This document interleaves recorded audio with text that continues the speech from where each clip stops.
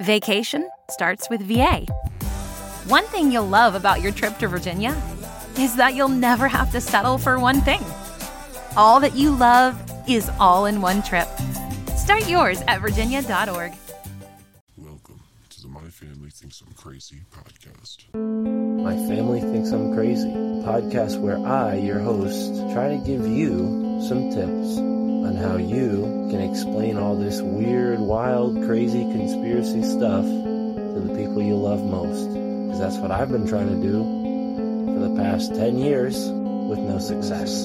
I've been telling everybody that our government is shady, but every time I do, my family thinks I'm crazy. The hollow earth, UFOs, aliens invading, fluoride in the water, they spray our skies daily. When I talk about these things, they think I'm crazy. There's no escaping anymore the evil that we're facing. Illuminati mind control, they're sacrificing babies. The end of days, but anyways, my family thinks I'm crazy. What, they don't want to listen to you? No, they don't want to listen. They don't want to hear it. They're just like, oh, here we go, Mark. Off again with your... Mark being Mark again. Yeah. So, that's the thing about podcasts is when you're on the air, and it's like therapy, If I can't talk to my family about this stuff, I'll talk to you, Matt, and all our listeners. You'll just tell your whole podcast. Yeah. So who are we talking about today, Matt? They think that I'm crazy. They really think that I'm crazy. They really think that I'm crazy. My family thinks that I'm crazy.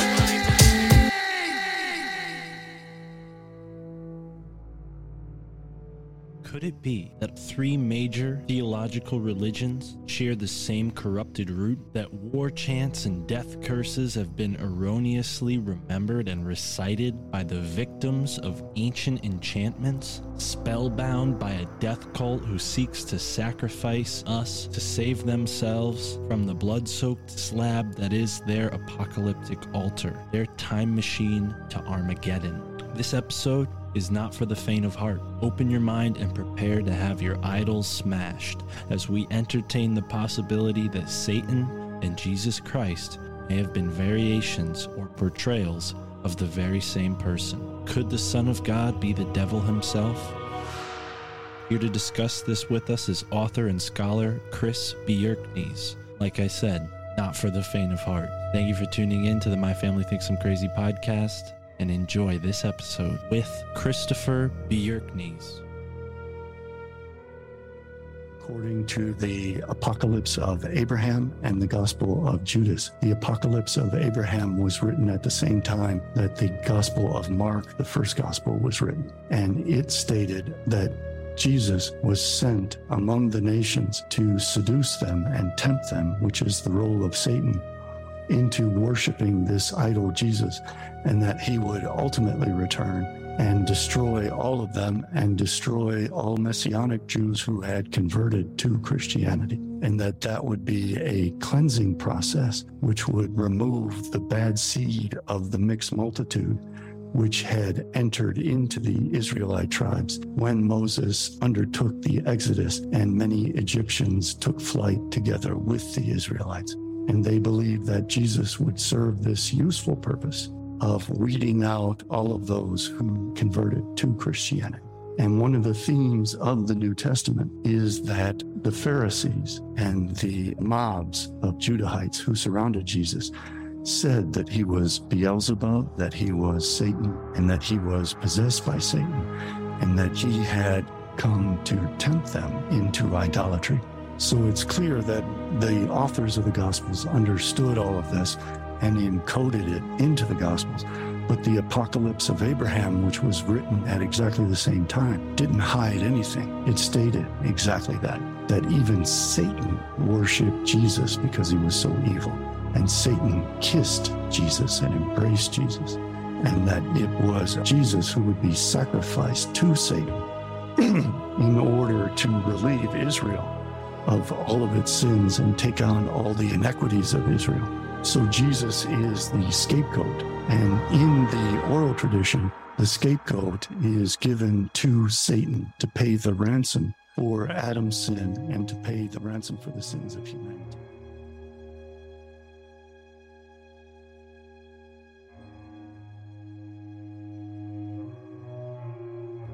Here we are on the My Family Thinks I'm Crazy podcast. You know who I am. And we have a special guest today. He is an author, and he is someone that I'm looking forward to getting to know. We have Christopher Bjerknes here, and we're going to be talking about a book or several books, and I think you might enjoy.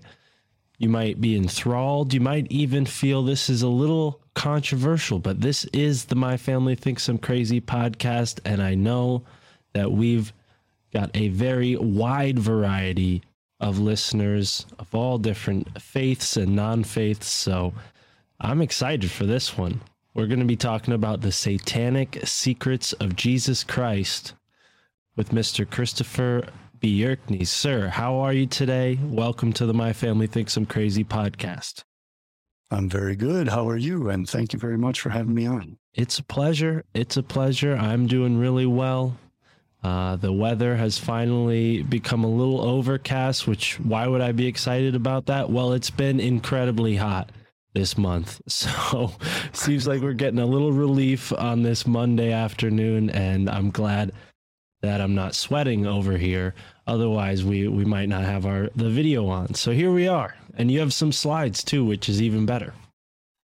Yeah, I do. I prepared a bunch of slides to help explain, because I think that seeing the visual images is very striking and will help people to better understand what it is I'm explaining.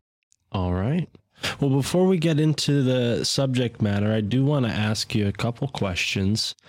First and foremost, what initially drew you to studying these topics? You haven't just written this series, you've written a couple different books that are all available on your website, which will be linked in the description. But what initially drew you to this interest? All of my life, I have been studying Greek philosophy and Greek mythology. And I knew from a very early age that Christianity mimicked many of the things from the Greeks. Even when I was a very young child, probably kindergarten age, I realized that the story of the wolf in sheep's clothing in the Bible was copied from Aesop's fables of the wolf in sheep's clothing. And that led me on a long journey. And I have articles going back to the 90s that are registered in the Copyright Office about these kinds of things. And one of the things I learned early on, probably when I was in high school, was that the Alexandrian Jewish Platonic philosopher Philo-Judaeus incorporated Platonic philosophy into Judaism. And I recognized the fact that the way in which he did this set the stage for Christianity by creating this character of the Logos, who would be a mediator between God and humanity.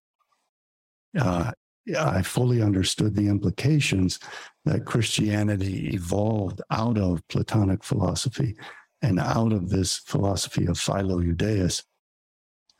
And then later on, I arrived at the conclusion that Christianity was actually a weaponized form of religion that was meant to undermine the Romans and Greeks, because the imperial Romans and Greeks had oppressed the people of Judea and had conquered them.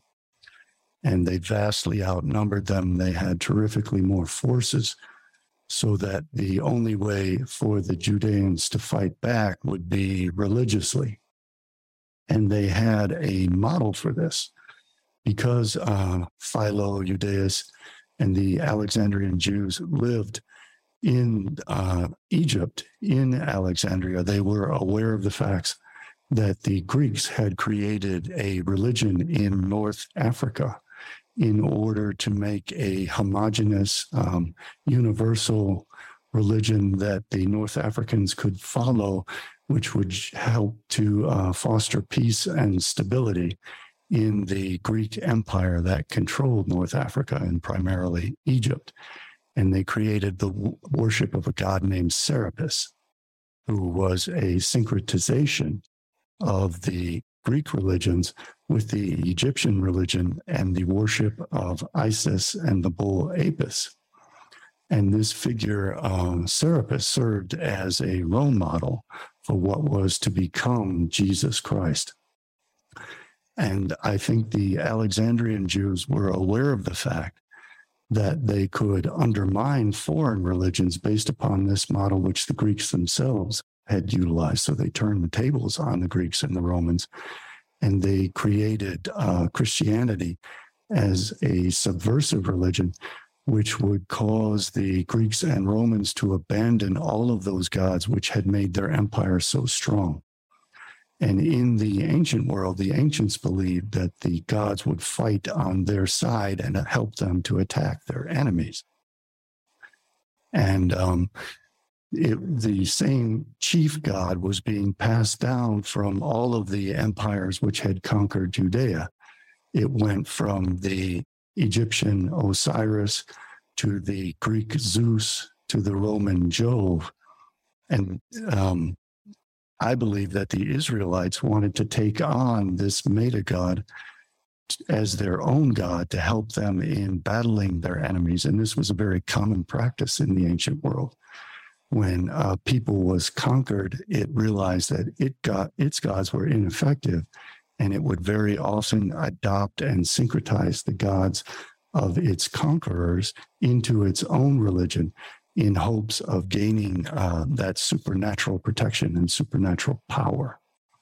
So I believe that the Israelites undertook a process of swapping gods with the Romans, Greeks, and Egyptians, and they imposed their own god, Yahweh, onto the Romans and Greeks, and in exchange, they took on the Platonic philosophy and metaphysics and the gods of the Greek mystery religions, the Orphic, Eleusinian, and Samothracian mystery religions, which became the oral traditions of Judaism. And the Septuagint, the original in Greek manuscript of what was to become the Old Testament or the Hebrew Bible or Tanakh, was written in Alexandria, Egypt. And it was written in Greek.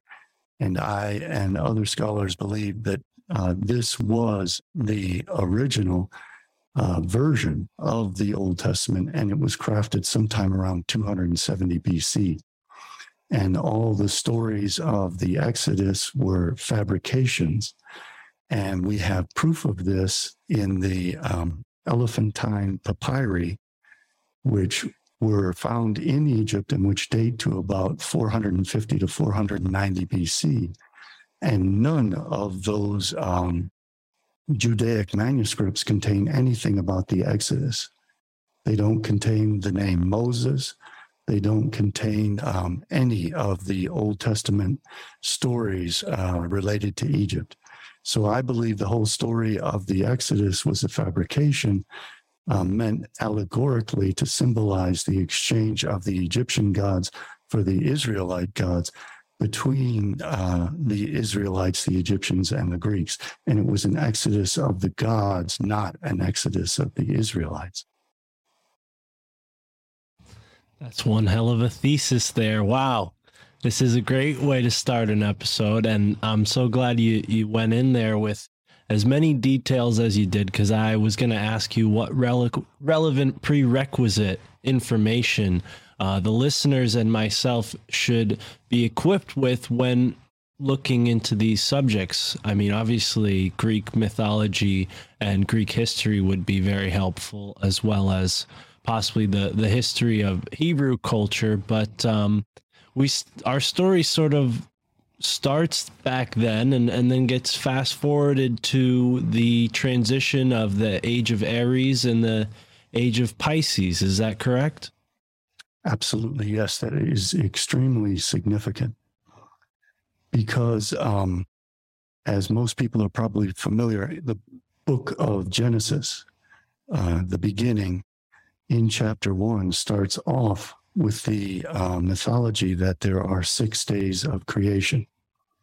And those 6 days of creation represent 1,000 years each. And creation in Judaism is not a moment, it's a process. And that process occurs over the period of 6,000 years which is culminating right now. According to the Anno Lucis calendar, it began 4000 BC. And according to the Anno Mundi calendar, the Hebrew calendar, it started 240 years after that. So we either arrived at the end of creation, which means the destruction of the world, in the year 2000 AD, or we will arrive at it in the year 2240 AD, depending on which time scheme is utilized. The Freemasons and the Shabbatians utilize the Anno Lucis calendar, so they believe the world ought to have ended in the year 2000, which was a very significant period. Now, they always broke up this 6,000-year passage of the 6 days of creation into 3 2,000-year periods, which mirrored the ages of the zodiac. And it went from Taurus to Aries to Pisces. And this was to signify the entire 6,000-year period. And the transition from Aries to Pisces was meant to be the transition from the age of the Jewish Empire to the age of the two Leviathans, the twin serpents of the book of Isaiah. And in the Septuagint, they had planned for there to be two distinct messiahs. There's not just the suffering Messiah, son of Joseph, who became Jesus Christ. There is also the figure of the triumphant Messiah, Messiah, son of David. Going deep into the oral traditions as opposed to the written traditions of the Septuagint and the Old Testament. The suffering Messiah, which appears in Isaiah chapter 53, as opposed to the triumphant Messiah, which appears in Isaiah chapter 9 and in many of the Psalms. The soul of the Messiah exists within the suffering Messiah, Messiah, son of Joseph. And that soul is the soul of primordial chaos. It is called Yechida in Hebrew, and chaos is called Tohu. And there is Tohu Vavohu Choshech. In the beginning, there was formlessness, emptiness, and darkness. And that was separated from the light, which came later. So the most ancient soul is that primordial soul of chaos, emptiness, and darkness. And that is the soul of Jesus Christ, Yechida Mashiach. So his blood represents the soul, is the soul of the two messiahs. And ultimately, the two messiahs are the two serpents, the serpent of light and the serpent of darkness. They are the two trees, the tree of life and the tree of knowledge of good and evil, which is referred to as the tree of death in the Zohar, which is the chief and original book of Kabbalah. And in order for the soul to exist in the material world, it requires a vessel. And that vessel is the body. And the body of the twin messiahs exists in Messiah, son of David, the triumphant Messiah. The soul that he currently bears is an inferior soul. There are 5 levels of soul. There are 3 animal levels, and there are 2 holy levels. And the highest level is the holy level of Yechida, which Jesus bears. And that is one of the reasons why Jesus has to die. When he dies, his soul leaves his body and enters into the body of Messiah, son of David. And then Messiah, son of David, who is now simply the vessel, becomes complete body and soul. And the soul of Messiah, son of Joseph, enters into the vessel of the body of the soul of Messiah, son of David.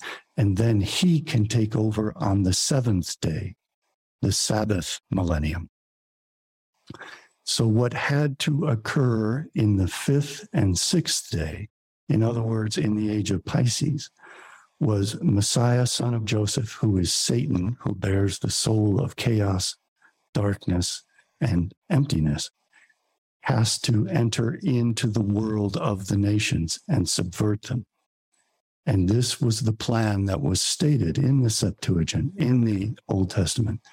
And one of the primary passages which discusses that is in Isaiah 63, where it talks about the Messiah, son of Joseph, the suffering Messiah of the book of wisdom of Isaiah 53, being the agent of the gods on earth who, quote, treads the winepress. Treading the winepress means stomping on the heads of mankind and extracting their blood, which is their soul, in order to derive the magical power that that soul contains. This is derived from the Egyptian mythology of the gods Shesmu and Unas. Unas was a jealous god like Yahweh, and he wanted to kill all the other gods and steal their magical power. And he had a god under him called Shesmu, who was a cannibalistic butcher god. And this appears in the cannibal hymns in the pyramid texts. And I can show you a slide of that later. But anyway, this god Shesmu is known as the god who treads the winepress. And in the Egyptian depictions of Shesmu, bunches of grapes appear as bunches of human heads. So the whole concept is decapitating those gods and those people that Unas wants to consume. Shesmu does that. He tramples them in the winepress to extract their blood and convert it into wine. In the Egyptian sacrifices, blood was often substituted for wine, and the Egyptians viewed wine in a negative light, as did the Israelites, because wine imparts chaos to the mind.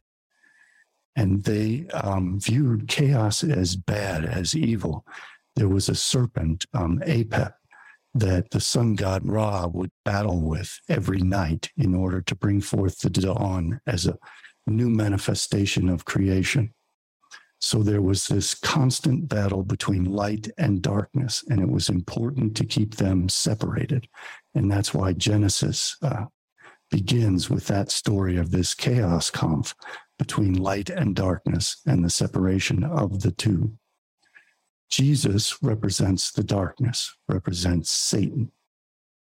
And his role, according to the Old Testament, is to enter into the Gentile world, get the nations to trust in him, and then to return as the Antichrist and slaughter all of the nations.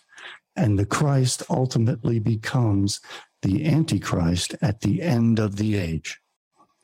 And the whole process subverts the nations by destroying the pagan gods. Like Shesmu, Jesus is a deicidal cannibalistic god who consumes all the gods of the pagans and absorbs their souls, their blood, and feeds them to his master god Unas. And that is precisely what Jesus Christ does for his master god Yahweh. So I think this whole Christian conception is a mimicry of the Egyptian winepress treading god Shesmu in the form of the Judahite winepress treading god Jesus. And Jesus is called the one who treads the winepress, both in the Old Testament prophecies that he would arrive in Isaiah 63, and then again in Revelation chapters 14 and 19. He is referred to as the winepress God who exterminates all of humanity to create a new heavenly kingdom as opposed to the earthly kingdom. So the nations were duped into effectively committing collective suicide by worshiping this infiltrator God who killed off all of their own native gods, all of their pagan gods, absorbed all of that magical power for the God Yahweh, and transferred the soul of Yahida from the nations to the Israelites. And this had been a long-standing tradition in Canaan, among the Canaanites who worshiped the god Moloch. It was always traditional in Canaan, which became Palestine and included the area of Judea. It was traditional for families to sacrifice their firstborn children to the god Moloch by throwing them into a bowl-shaped oven and consuming them, immolating them in the flames of Moloch. So there was this passionate hatred of the firstborn because the firstborn represent chaos, formlessness, and darkness. And the secondborn represent the light. And in the Septuagint, there is this constant need to separate the light from the darkness. The Israelites have to be separated as a people, as it says in Leviticus, from the darkness of the nations, or else they become infected by the darkness. And in Kabbalah, there are two distinct universes. There is the universe of the Sitra Achra, which is the other side, the evil inclination, the side of darkness, which is composed of evil, corrupt matter in the form of shells, which are called kelipot. Then there is the Sitra Yamina and the four worlds of the Sitra Yamina. Those four worlds are Kedusha. They are holy. They are the worlds of light. So the Israelites believe that they exist as the light and the nations exist as the darkness, and that the world is corrupted by the existence of this polarity between these two forces. And all of this also relates to androgyny, because human beings were originally created in the image of the gods, and all the gods were androgynous. Yahweh was initially an androgyne composed of his male aspect, Yahweh, and his female aspect, Shekinah, the Queen of Heaven, who was known to the Canaanites as the goddess Asherah, who was a prostitute goddess, the goddess of the moon, the goddess of the sea, who hovers over the primordial waters of chaos. So chaos represents the female aspect, which is the darkness of the womb. The male aspect, Yahweh, represents the light. The light is semen. The semen impregnates the womb of chaos and establishes divine order. And that divine order is established in the form of the law. So it is very similar to the process of bearing children. The metaphysical principles in the cosmology of Judaism and most all the ancient religions follow this belief that initially everything was androgynous, where the male and the female were combined into one. They were then separated into the light and the darkness, the male and the female, like the yin and the yang. And it is only by the commingling of those two things that that creation can be formed. Initially, when creation is first manifested, there is perfect divine order, which is very close to God because the light is initially extremely strong. And conceive of this as the daylight. That light is then absorbed like the moon going from the new moon to the full moon, where the moon becomes illuminated. So it is a process of chaos absorbing that light, which produces entropy and changes the world from perfection back into its chaotic state. And that occurs over those 6 days of creation. Now, the Jews believed that Yahweh was an evil God, and this became manifest in Gnosticism, when Yahweh was referred to as Samael, who is the devil, and referred to as Yalta Ba'ov, who is also the devil. They're all the same figure. This devil is what was known to the Greeks as a cacodemon. A cacodemon is a malevolent, misanthropic, evil god that must be worshipped and appeased because it can curse a nation and it can exterminate a nation. So the Israelites believed that they had to worship Yahweh and offer him sacrifices and pretend to be obedient to his law, or he would exterminate them.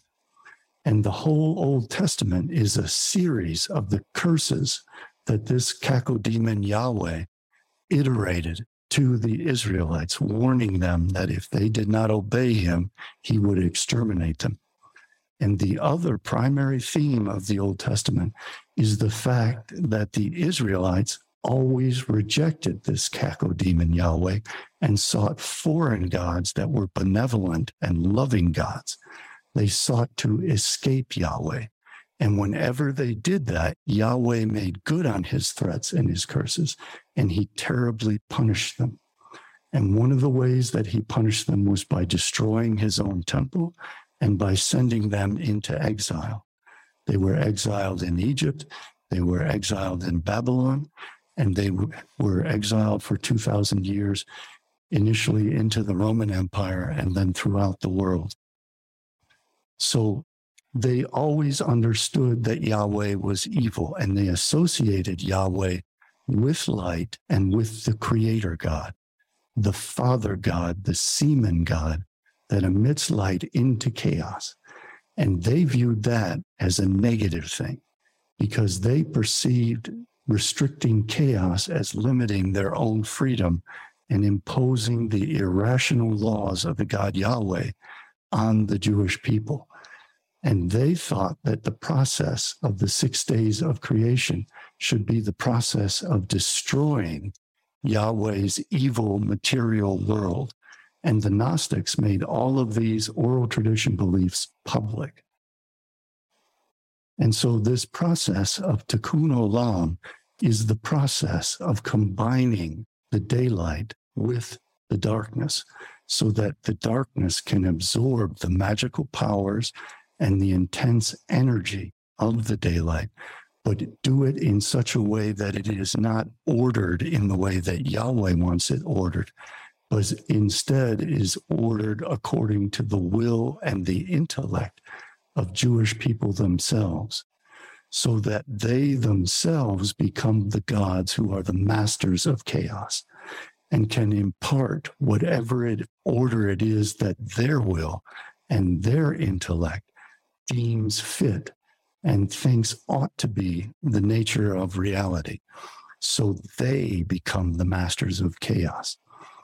And the secret that has been carefully guarded by the written tradition of Judaism is the fact that Satan is the ultimate higher God and that Satan is the loving, benevolent goddess, Shekinah, who has followed the Jewish people throughout the exile and protected them. And Yahweh is the evil, threatening God who is constantly cursing the Israelites. And they believe that after this 6,000-year period, they will attain the knowledge, the science and technology, which will make them masters over chaos, and they will kill Yahweh by simply disbelieving in him, because Yahweh is an egregore, which is created by the worship of the Israelites. So after this 6,000-year period, they will abandon the Torah, and by abandoning the Torah, they will dissolve this egregore of Yahweh and will themselves become gods. And they believe that it was Satan in the Garden of Eden, who was the benevolent God, who offered up the knowledge that would enable them to do it, and offered them the fruit of the tree of the knowledge of good and evil. And Jesus Christ returned as Satan, hanging on the cross. The cross is the tree of knowledge of good and evil, and Jesus is the serpent hanging in that tree on his cross. And that's exactly what the Gnostics said. And I have slides we can go through later that will demonstrate all of that. Now, it's important to understand that according to the early Christians and all of Judaism in the period in which Christianity manifested itself, the tree of the knowledge of good and evil was thought to be a grapevine. And there are documents which say that Samael, Satan, the serpent, planted that tree in the Garden of Eden. Now that is significant because Jesus offers his blood up as wine. He is the grapes, the fruit of the tree of the knowledge of good and evil, since it's a grapevine, is grapes. So when Jesus extracts his blood in the form of wine, what he is doing is the exact same thing that the serpent did when it offered the fruit of the tree of the knowledge of good and evil to Adam and Eve. Jesus Christ came back to offer that same fruit in the form of his flesh as bread and his blood as the grape juice, the wine of the tree of the knowledge of good and evil. And that is where the term gnosis is derived from. Gnosis in Greek means knowledge. And Jesus is the benevolent God, Satan, who offers mankind knowledge so that mankind can develop science and technology up to the point where they themselves become gods and can then kill all the other gods. And that is what so angered Yahweh, the evil cacodemon Yahweh, that he expelled Adam and Eve from the Garden of Eden. And their punishment was that they were then cursed with death. The Garden of Eden existed in that early period of creation when the light was bright and there was divine order. In that period, the garden itself provided everything that humanity needed to sustain themselves. If they were hungry, they could eat the fruits of the garden. They did not need clothing, and they could live in nature. Nature provided everything. Once they consumed knowledge, Yahweh cursed them to work the barren land and produce their own food. And Cain, who is the child of the serpent in the Garden of Eden and Eve, and is the firstborn, signifying chaos. Cain's soul, by the way, was reincarnated in Esau, and Jesus bears the soul of Cain, which is the highest soul, the soul of chaos, Yechida. Cain was cursed to go out and wander and construct cities. When humanity constructed cities and began to work the land, the ancients viewed that as a curse and a disillusion of the divine order, which provided everything that humanity needed in nature, into an ever distancing realm further and further away from God, in which mankind imposed its own order onto chaos. And that burdened mankind. And the way that the Israelites interpreted this is that they believed that initially the fruit of the tree of the knowledge of good and evil was unripe. And it was a curse instead of a blessing. And it was poisonous instead of curative. So that when Adam and Eve consumed it, this knowledge was destructive instead of healing. And that is why Cain's descendant, Tubal-Cain, was taught from Satan, the fallen angel, and this is recorded in the book of Enoch. He was taught the arts of metallurgy so that he could create weapons and armor. And another story that relates to this is the Tower of Babel. All of humanity spoke one language, and they could share their knowledge and cooperate with their knowledge to build the Tower of Babel. And the oral tradition of Judaism maintains that the Tower of Babel was built so that human beings could ascend to heaven and kill the gods and become gods themselves. So there is always this story that humans are acquiring knowledge to turn themselves into God. But there is a process by which this knowledge becomes ripe. So the Israelites think that they were cheated out of this knowledge because they were the second born. They came much later. They did not arrive until the descendants of Abraham, 2,000 years into the 6,000 years. And they viewed themselves as the second born of light who lack this highest soul of Yechida. So like Unas and like Shezmu, they have to eliminate the nations and claim their soul and claim their magical power and claim their knowledge. But since the knowledge which the nations possess is unripe, it is destructive. It takes the form of weaponry. Today it takes the form of nuclear weaponry. biological weaponry.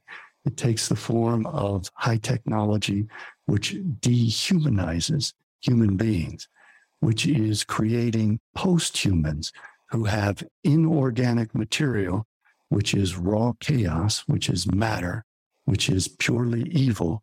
They are planning to impart that and deprive human beings of their soul by replacing their soul with inorganic computer chips. And all of this seems very modern to us, but the Greeks had anticipated all of this in their story of Prometheus, who was cursed for giving mankind the knowledge of fire, and in their story of Atlantis, where the Atlanteans threatened to become gods through their use of science and technology. And that's where the Israelites picked up on all of this.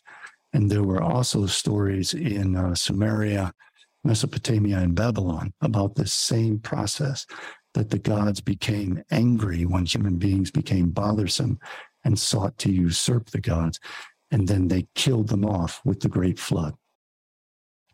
When the Great Flood occurred, Noah was the devil.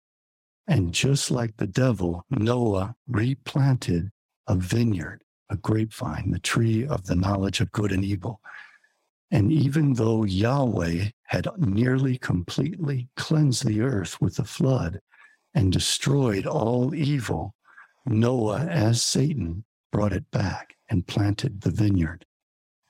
When he planted the vineyard, he became drunk on his own wine, and his son Ham raped and castrated him. And one of the legends of the oral traditions of Judaism is that Samael is always castrated, which means getting rid of the nations, ending their seed, and taking over their souls and replacing them. And that is also repeated in the story of Esau and Jacob.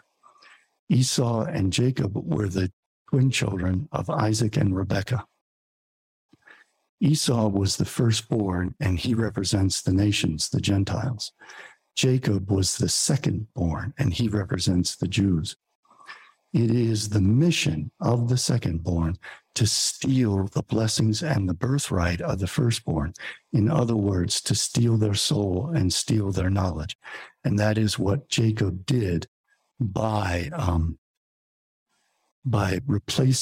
tricking Esau into giving up his birthright and his blessings for a bowl of red lentil soup, and by tricking Isaac into believing that Jacob was Esau by putting goat skin on his arms because Esau was hairy like a goat. He then tricked Isaac, who was blind, into bestowing Esau's birthright onto Jacob. The firstborn inherit a double portion. And in terms of the story I'm telling, that double portion represents the present world, which is the 6 days of creation, and the future world, the world to come, Olam Haba, which is the 7th day.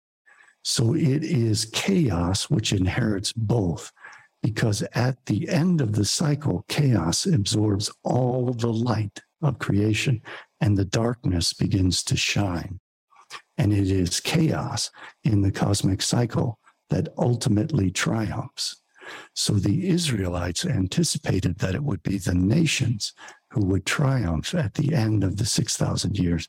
And they had to trick them through Christianity into surrendering their birthright and their blessing, in the same sense that Jacob tricked Esau into surrendering his birthright and his blessings.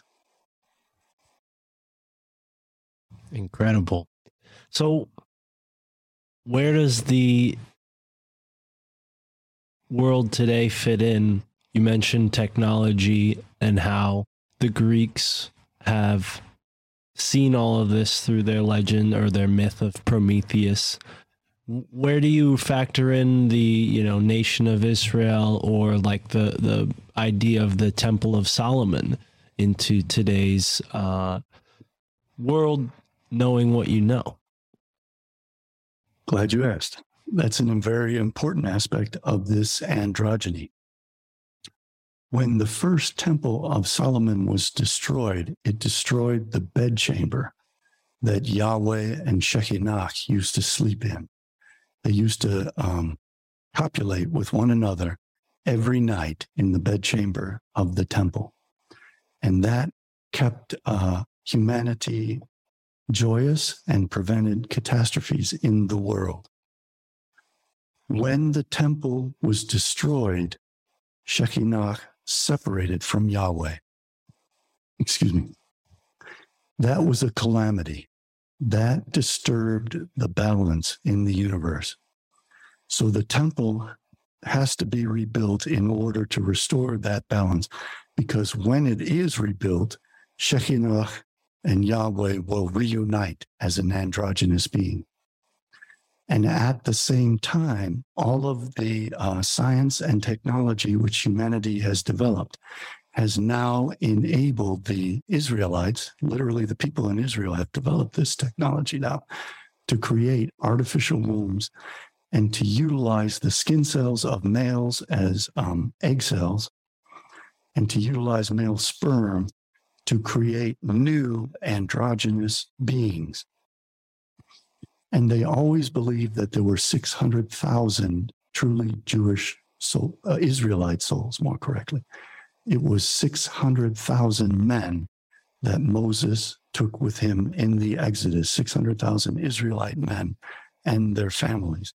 And Kabbalah teaches that there are 600,000 souls, and all of those souls are found within Messiah, son of David. So they now have the technology to create 600,000 immortal androgynous beings who will populate Israel in the world to come, and all the rest of humanity has to be eliminated. And robots have to take the place of the nations who were formerly slated to be the slaves. Isaac's blessing on Esau, after he had given Jacob Esau's blessing, Esau said, "Is there nothing you can bless me with?" And his blessing to Esau was to be a slave of his brother Jacob and to serve as his soldier and his slave and a beast of burden working the fields. In the world to come, that evil side, the Sitra Achra, the evil inclination, has to be purged from the world. So there will no longer be a slave class, but it is knowledge which has become ripe. The fruit of the tree of the knowledge of good and evil has become ripe. And that science and technology can now be utilized to create robots. And robots will replace everyone else. And the objective is to create 600,000 androgynous immortal beings. One of the curses that was placed on Eve was that she should have pains in childbirth. She suffers the birth pangs of giving birth, and she suffers menstruation once a month according to the cycles of the moon, which is why the moon is considered part of the womb of chaos, because the womb purges itself once a month on the lunar cycle. So again, getting back to the temple, the idea is that the temple has to be rebuilt so that Yahweh and Shekinah can reunite as the androgynous God that they were originally. And that is why the Bible says that Adam was originally created in the image of the gods, he and she, because the gods were androgynes. They were not either male or female. They were both. And remember that Adam was originally an androgyne, and Yahweh cut Adam in half to create Eve. So Eve is not really a unique being. Eve is the female aspect of Adam. And Adam, after that separation, is the male aspect of Adam. So humanity suffered the same catastrophe that Yahweh and Shekinah suffered in order to establish the balance, the polarity, the commingling of light and darkness so that darkness shines. Human beings have to be remade into androgynes. And that is why the flag representing the, LGBTQ movement or TQ movement is a rainbow flag. That is the same rainbow that appeared to Noah when the waters of the flood receded. and God made a covenant with the earth to never again destroy it by flood. That is the restoration of the commingling of light and darkness, the combination of the male and the female. And one of the reasons why I wrote my book is to sound the alarm to humanity that there is this small group of the highest level of Kabbalists. 99.9% of Kabbalists know nothing of what I'm speaking of. But this is very clearly stated in Marian Kabbalah, in Shabbatayan Kabbalah, and in Frankist Kabbalah. The goal of these people is to ensure that the only extant quasi-human beings left on the face of the earth at the end of the 6,000 years are 600,000 immortal androgynous beings. And we can see how humanity is being conditioned to accept all of this. Absolutely. Wow. So there are a lot of questions that I had, and you answered a lot of them with the last part of your amazing points, I must say. Again, a lot of this is very new to me, so you're taking me on a whirlwind through history, and I appreciate it. The number that sticks out for me in my research into a local area, New Haven, Connecticut, which was built by people who were, they were Calvinists. So I'd love to know where you place them in this. But they had this idea that comes from the book of Revelations, about 144,000 people, and they built the town green exactly that size, supposedly, to fit 144,000 people. Does this number come from a, curse as well? Is it a part of a higher plan that's being set upon them? How does the New Testament information come into play? I haven't done that much research into 144,000. I have encountered that before.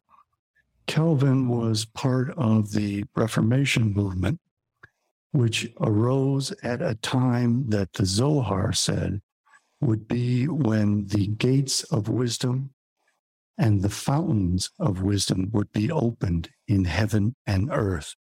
And that is the time in which the fruit of the knowledge of good and evil would begin to ripen in the last 600 years of the 6 millennia, last 400 years, when the 999 steps of the Messiah began to take place.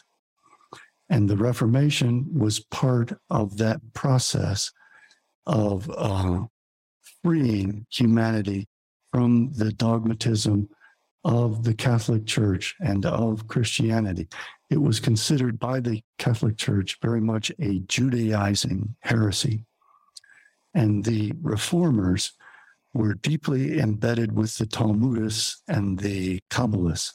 Martin Luther had many, many well-established friends who were high-ranking Kabbalists, and he was immersed in Talmudic literature and in Kabbalistic literature. And many people believe that the Reformers were agents of the Kabbalists to open up the gates of wisdom and to free the minds of Europe from dogmatic Catholicism and the mythologies of the Catholic Church and of the restrictions of the Thomas, Thomas Aquinas, who said that logic could provide us with all truths. And this was contradicted by Bacon and others who said that metaphysics was inferior to science, and that science had to rely upon empiricism and experiment to determine what was true or not, or at least to falsify what was false. And the Reformers helped to reawaken and set up the Renaissance, which was the rebirth of the ancient knowledge which existed prior to Christianity. And what they helped to do was strip away the dogmatic power of the Catholic Church. These Reformation movements and the Calvinists in England became the Puritans. And the Puritans had a leader who was Oliver Cromwell, who helped to instigate the English Revolution. Cromwell became aligned with the Dutch Jews who had been expelled from Spain. And these Dutch Jews bore an especial hatred of the Catholics because of the persecution they faced in Spain. And the English were set upon the Spanish, and the English became then the premier naval power. And after Cromwell and Manasseh ben Israel, there was a big push in England to establish a New Amsterdam in America, which would become the New Jerusalem. And Manasseh ben Israel, who helped to finance the Puritans and to empower them in England as the ultimate form of this Calvinistic and Martin Luther's Reformation, gained the power. And there were many Jews within the Puritan community.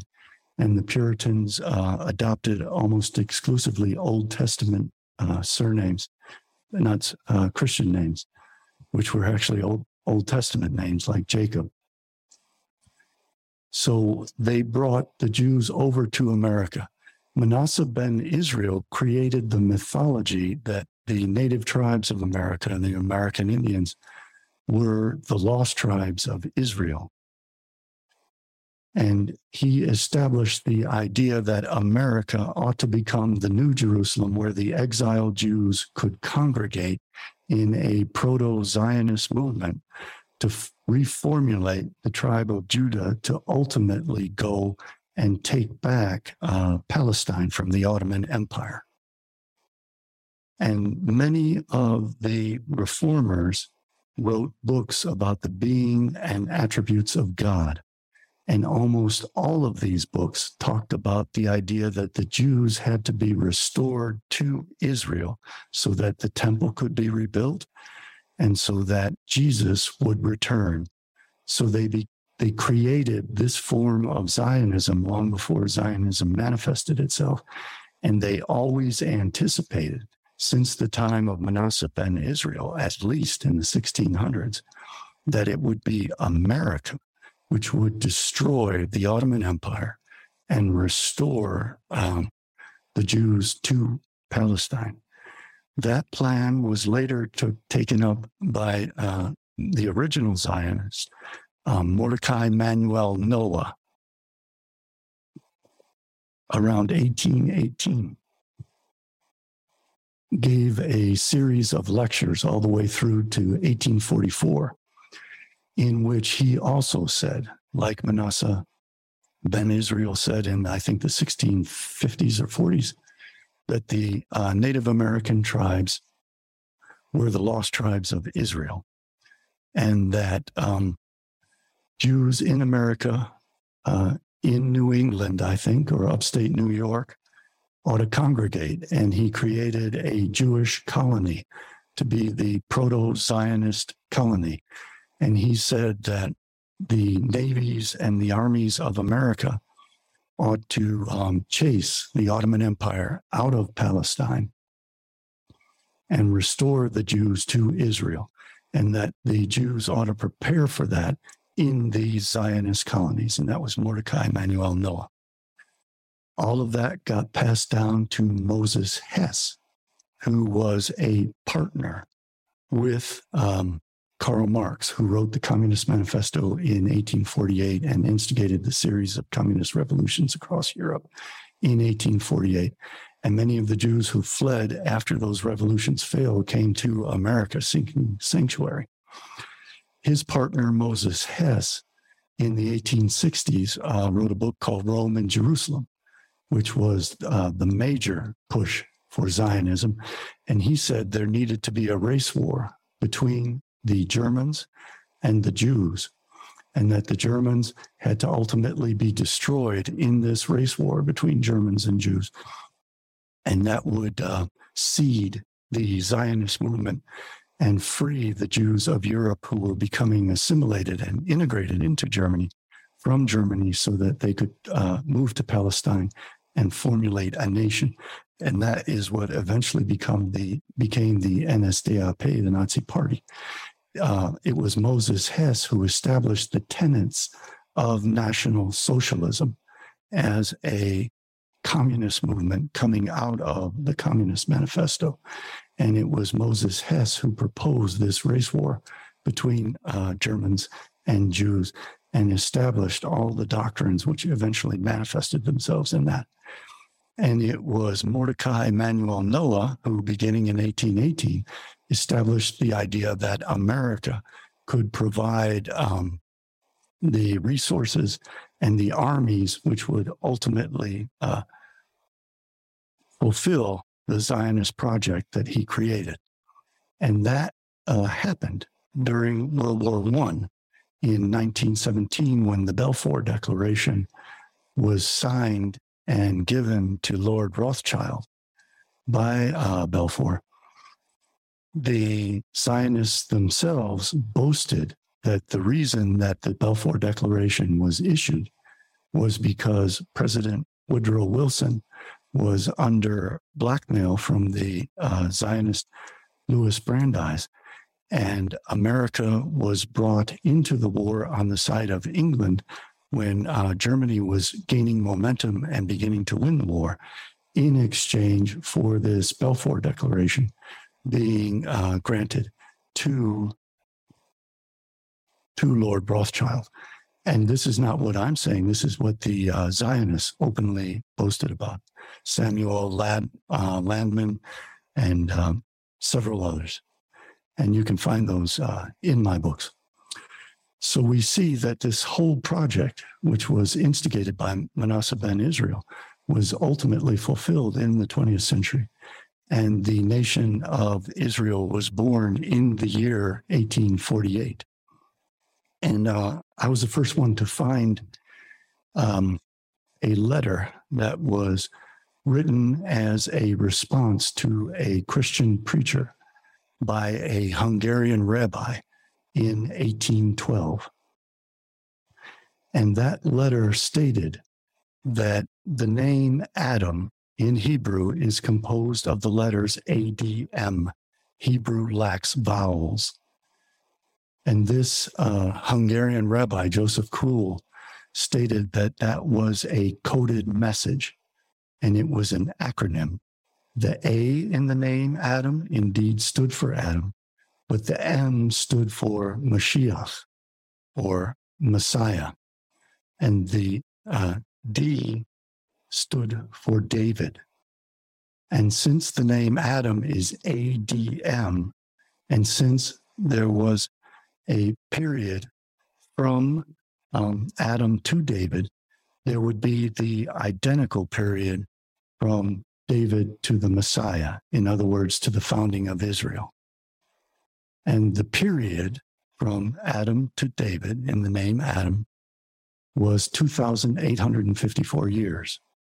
So he anticipated that the Messiah would arrive, Israel would be founded in the year that would be double that, which was 5,708 on the Hebrew calendar. And that was the year 1948. So in 1812, Rabbi Krull, who was a prominent Cabalist, said that the nation of Israel must be founded in the year 1848. There was another very famous Cabalist in the 1790s known as the Gaon of Vilna, the great genius of Vilnius, Lithuania. He said that the Torah contained a code and that each numbered verse corresponded to a year on the Hebrew calendar. And he said that the year 5708 would be very significant because, well, he didn't say that, but the year 5708 on the Hebrew calendar is 1948, and verse 5,708 is verse Deuteronomy chapter 30, verse 5, which states that the Jews would return to Israel. So the Kabbalists always anticipated, that's just two of the Kabbalistic prophecies, that Israel must be founded in the year 1948.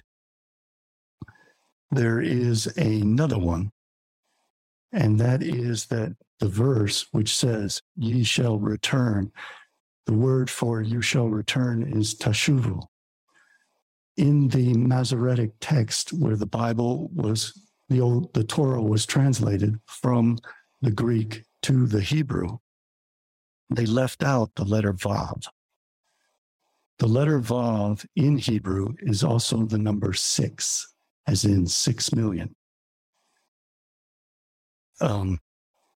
It has been pointed out by Rabbi Benjamin Blech that this verse in which the word teshuvah lacks this Vav was noted in the Zohar and was said to be a very significant verse, but the reason why was not given.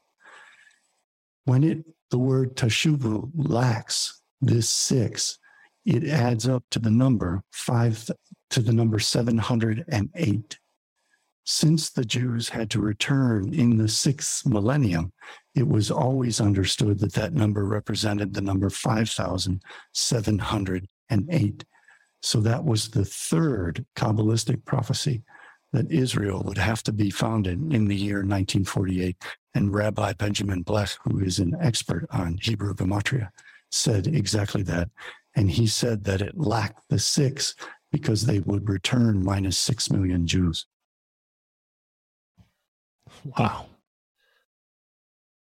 And that's where we're at right now. This is a very controversial topic. I think a lot of people will be interested in checking out your numerous books on that subject. But maybe note the fact that the year 1948 is very close to the year 2000. And this last 400-year period where the gates and fountains of wisdom are opened up is known as Hevlei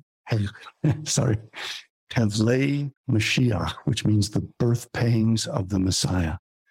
And when a woman gives birth, her contractions become more frequent and more severe. And that is what the Kabbalists anticipated would always happen as the year 6000 approaches. The calamities would become ever more frequent and ever more devastating. And the term for that is the birth pangs of the Messiah.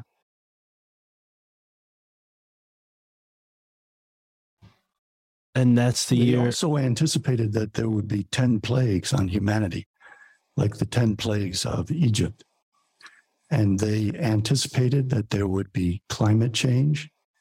The earth would become incredibly hot, as you have been enduring recently.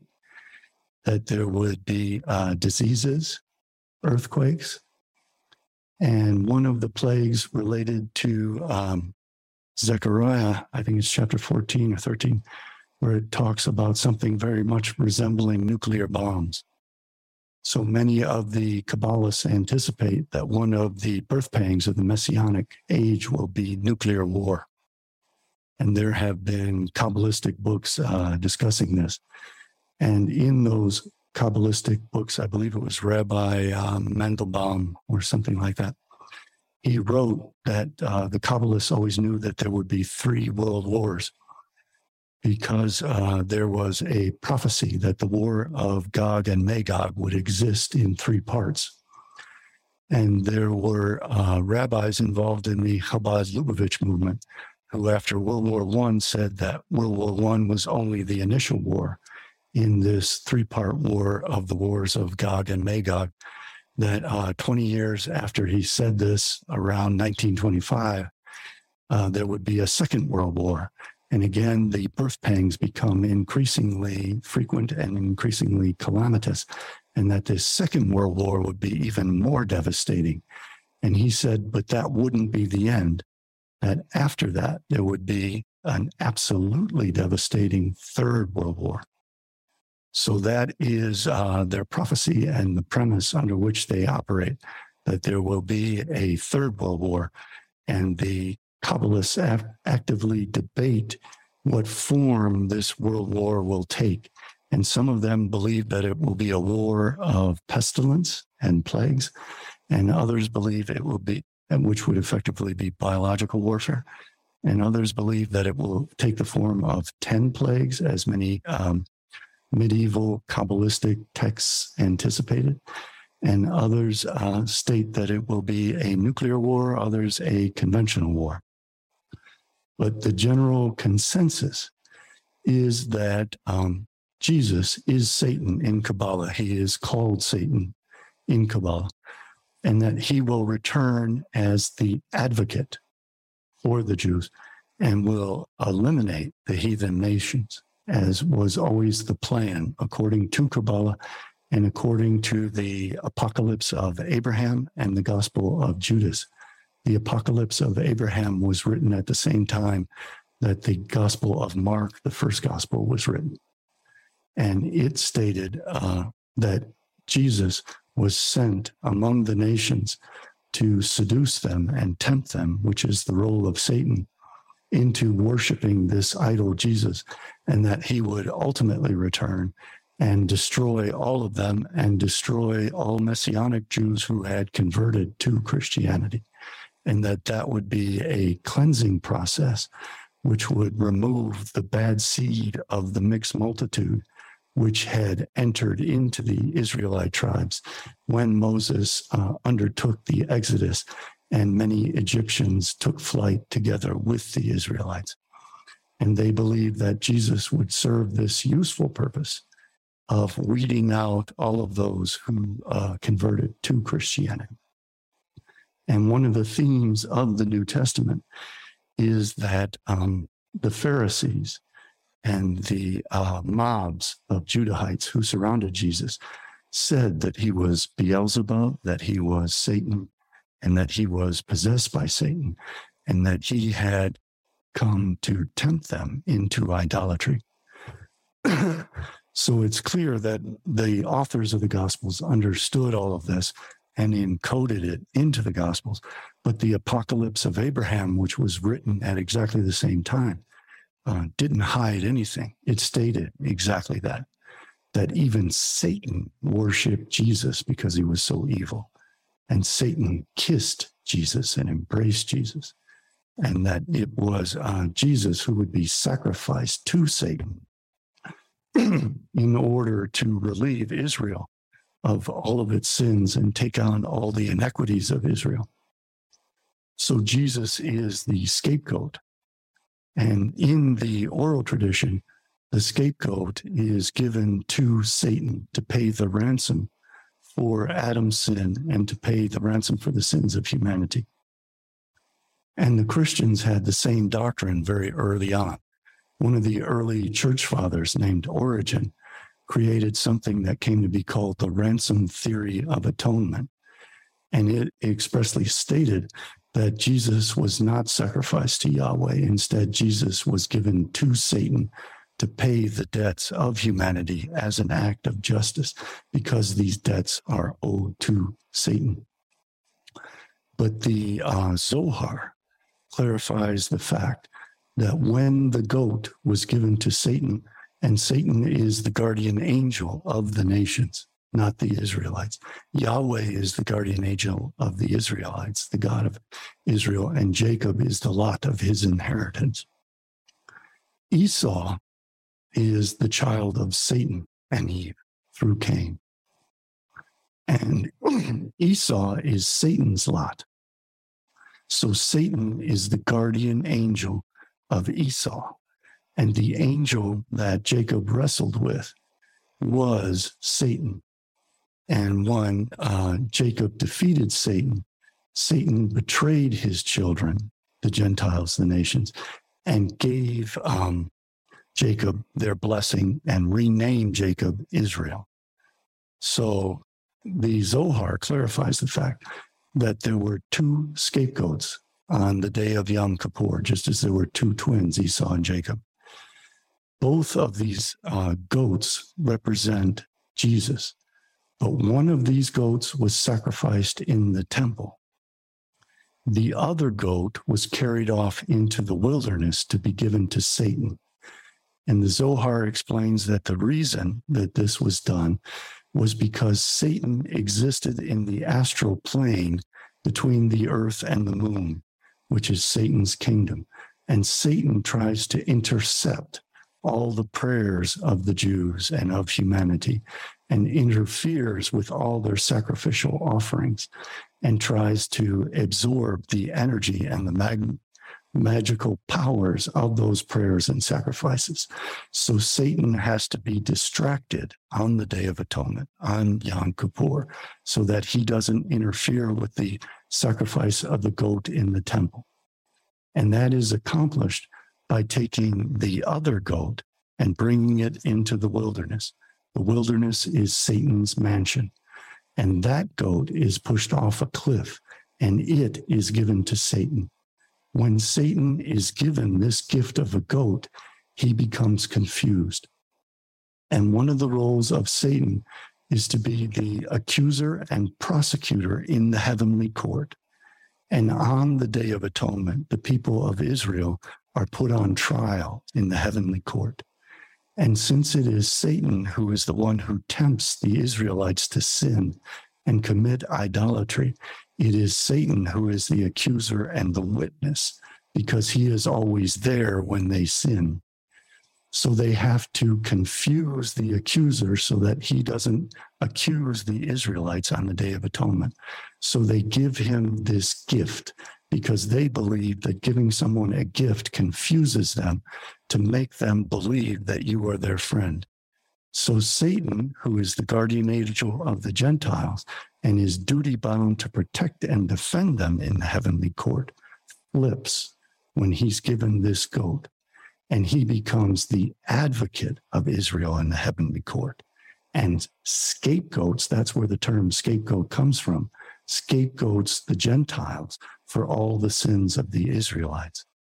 And this is not a theory that I've come up with. This is expressly stated in the Zohar very clearly. There's no denying it. It's not controversial. It's widely acknowledged. Jesus does exactly the same thing. He is the scapegoat. So when he dies and is given as a ransom to Satan, what he is doing is transferring the sins of Israel onto the nations, onto the Gentiles. And in the biblical story, he specifically says, "Forgive them, Father, for they know not what they do," which is Satan's role on the Day of Atonement to flip from being the prosecutor of Israel to becoming the advocate of Israel.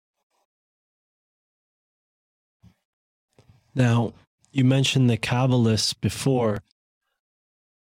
Which groups are they using to push this plan forward? And how can we understand from the past to see what's coming? Because we mentioned, war, possibly the big World War III.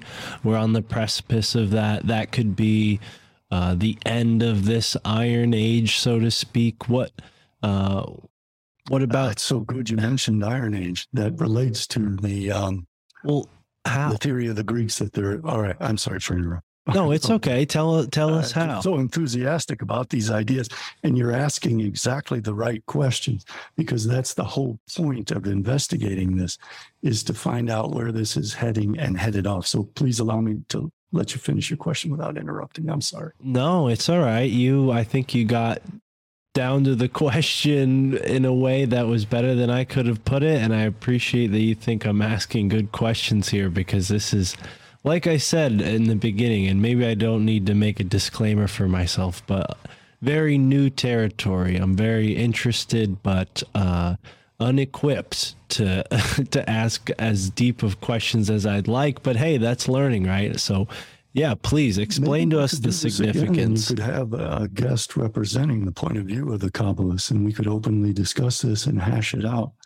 And that would be a good Socratic way of moving this forward. I would be You interested asked- in that. Yeah. That would be wonderful. I think it would draw tremendous attention. Maybe you can get Rabbi Tovia Singer or someone really learned like that, who is a staunch defender of the Jewish position and defender of Kabbalism and the oral tradition of Judaism, and we can discuss it. What I am seeing is that Vladimir Putin identified himself with Peter the Great. In the Orthodox, Eastern Orthodox, Russian Orthodox tradition, Peter the Great was always called by the old believers the Antichrist. So when Putin was likening himself to Peter the Great, to those in the know, he was claiming the throne of the Antichrist. In the Scofield Bible, and again in this Protestant literature, which appeared from the 1500s on, and especially beginning in the 1700s, the Russian Tsar, most significantly Peter the Great, was identified as the Antichrist. And Russia was called Gog and Magog. And in Judaism, Gog and Magog is the end times war. The book of Revelation says it's post-millennial, but most of the Protestants came to interpret it as being the Battle of Armageddon is part of the war of Gog and Magog, according to them, not according to strict scriptural interpretation, but I digress.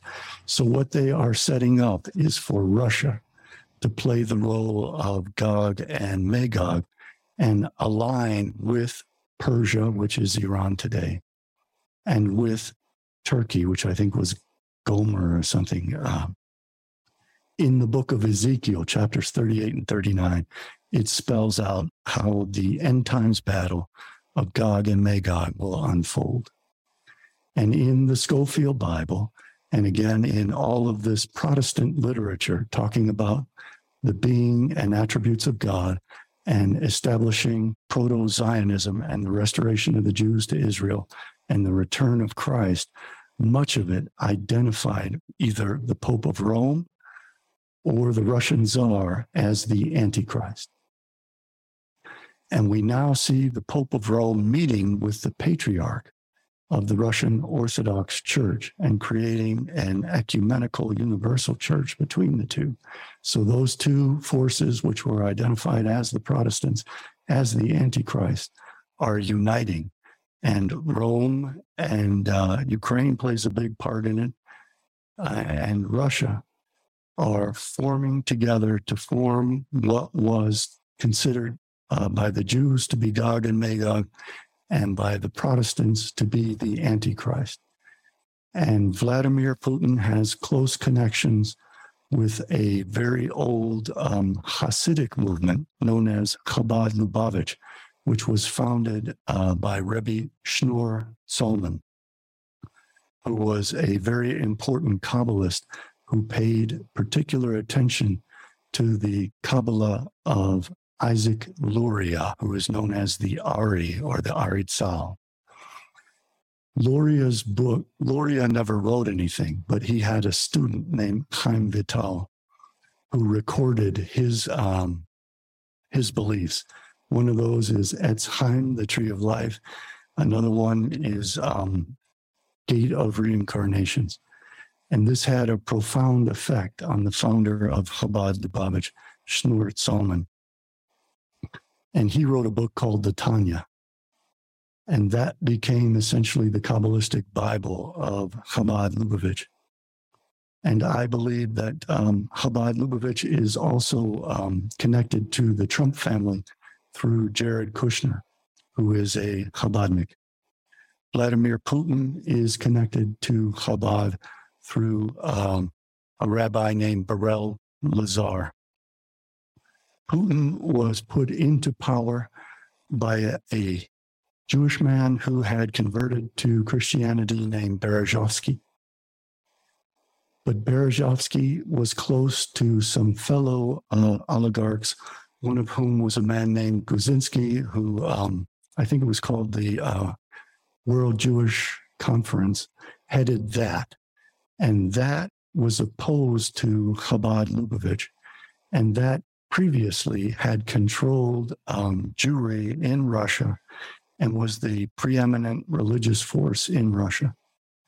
Putin then turned on Berezovsky and Kaczynski and aligned himself with the oligarch Roman Abramovich and several other oligarchs, Lev Lubayev, his childhood friends, the Rotenbergs. All of these people, Putin grew up with Hasidic Jews who essentially raised him and were very kind to him and took him in because he wasn't that close to his family. So he was always surrounded by these Chabad, Lubavitch, Haredi, Hasidic Jews who pursue this Lurian Kabbalah through the Tanya. They believed that there would be 7 Rebbes, and there were 7 Rebbes. The final Rebbe was Rebbe Menachem Mendel Schneerson. Many of the Chabadniks believe that that Rebbe was the Messiah and that his soul still exists and that he will become Messiah, son of David, and take over when Messiah, son of Joseph, who is the Christ returned as the Antichrist, destroys Edom, which is Western civilization. Putin has a political guru named Alexander Dugin. Alexander Dugin created a movement called National Bolshevism, modeled after National Socialism, Nazism. And his mission was likewise to destroy the West. The West has always been associated with Edom, with Esau, with the chaos that has to be eliminated in order to purify the world. So Russia is becoming and has always been planned to be Gog and Magog and to align with Iran and with Turkey to destroy Edom, which is the West. So I believe what they are trying to do is stage this conflict, utilizing Vladimir Putin and Russia and communist China to instigate a nuclear war, which will be devastating to humanity and which will artificially fulfill all of these prophecies. So one of the things that I'm trying to warn people against is that the Russians are utilizing massive psychological warfare to manipulate the mentality of the Christian right in America to favor Putin and to welcome this nuclear war, which they have been planning behind the scenes for 2,500 years. And I hope that none of this is put on Jewish people generally, because most Jewish people would absolutely oppose all of this, as would every sane human being, and have opposed it and have been some of the loudest voices opposing it. This is instead a specific set of religious fanatics who throughout the course of history have caused tremendous harm, the greatest harm to Jewish people throughout the course of all of Jewish history. It has been those who have followed this oral tradition stolen from Platonic philosophy, which have done the greatest harm to Jewry, especially Bar Kokhba, who pretended to be the Messiah, son of David, early on, instigated a war with the Romans that was terribly costly to Jewry. And Shabbatai Tzevi, who pretended to be Messiah, son of David, led Jewry into tremendous disappointment and calamity. So I want to warn everyone, every good-minded person, that I believe this is what is being planned. And I welcome anyone. I don't want internet trolls to debate me, but anyone serious who understands this history and wants to take the opposing side, we can discuss it. And maybe you can get someone from Chabad. There are several very prominent figures. Perhaps you can look into it through your connections and see what you can turn up, and we can discuss this, because I believe I can fairly represent the opposing point of view, and I need someone who can fairly represent and defend their point of view. And I think we can reveal a lot of things to the general public that they have no awareness of whatsoever. So I think the plan is to instigate either biological warfare, and/or nuclear warfare and/or conventional warfare stage the war of Gog and Magog, draw the West, draw America and Europe and Christendom, who are referred to as Edom in the Kabbalistic literature, into self-consuming wars, primarily with communist nations and with Islam. And this was discussed in the 700s. Immediately after Islam appeared in the 600s, there are Jewish texts. Kabbalah didn't exist yet, but following up on the Midrash and on the Talmud, there were texts which said that Christendom represented the Leviathan, the serpent of chaos, and Islam represented the behemoth, that giant ox which appears together with the Leviathan in the book of Job and is another monstrous force.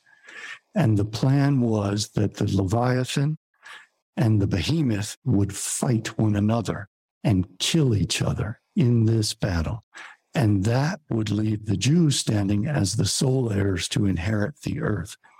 And at this point, there would be a great festival celebrating the arrival of the Messianic age, and they would feast upon the Leviathan, which is Jesus Christ, and upon the behemoth, which is the Prophet Muhammad and Islam, and they would eat them in a feast.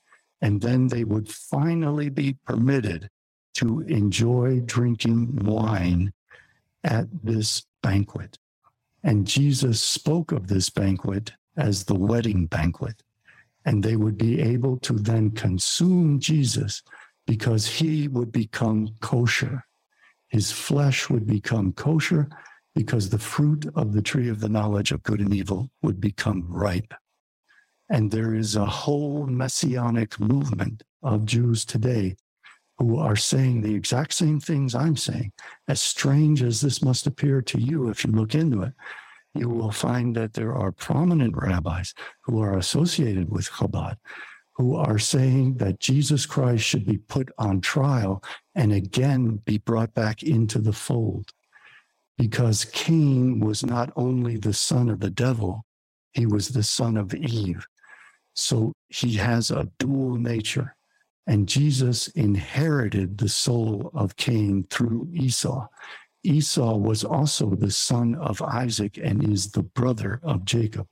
So they want to restore Jesus from what Shabbatai Zevi and his mentor Nathan of Gaza called the prison of the Gentiles. They want to rescue Jesus from the world of the Kelipot, the shells of darkness, and restore him to the Jewish people and make him their advocate. Remember that Satan becomes the advocate when given the scapegoat. Jesus was the scapegoat. He was given to Satan. And now he is to return as the Antichrist and become the advocate of Jewry, battling against Christians. And there are very prominent rabbis. Rabbi Kaduri said that Jesus was the Messiah. And he was involved with Chabad and was the preeminent Kabbalistic scholar in Israel. And the reason I'd like to talk to Rabbi Tovia Singer about this is before Rabbi Kaduri died, he left a coded note which created an acronym which signified the fact that he believed that Jesus was the Messiah and had to be redeemed by the Jewish people. You may recall that I initially said that the pre-Judaist Canaanites used to sacrifice their firstborn in the ovens of Moloch. The Jews got rid of that practice, but they maintained the idea that the firstborn had to be redeemed because they are evil, because they are chaos, the firstborn. They are redeemed by the Jewish father gives 5 silver temple shekels to a Kohen, to the descendants of the priestly class. And that redeems the child. So instead of having to pass the child through the fire and give it to Moloch, they instead redeem it with silver. And there are rabbis today in Israel who want to collect $2 million worth of silver shekels to redeem the firstborn child who has the soul of firstborn Cain, the soul of firstborn Esau, with $2 million in silver shekels to redeem him to Israel, so that Jesus becomes the advocate of Jewry, ceases to be the Christ of the Gentiles, and instead becomes the Antichrist and anti-Christian force, which will eliminate the Gentiles. So I want to warn Christian Zionists and Messianic Jews that this has always been the plan, and this plan is coming to fruition. And if you would like, I can come back and provide you with the names of all these rabbis and the proof. I'll send you an email with some of the articles detailing this. I can give you YouTube videos where they discuss this with prominent Christian pastors, televangelists in America, so that you'll know that what I'm saying is correct. Or if you believe it's incorrect, you can show me where you think it's incorrect. If I may, can we go through some of the slides that I prepared? Absolutely. Absolutely.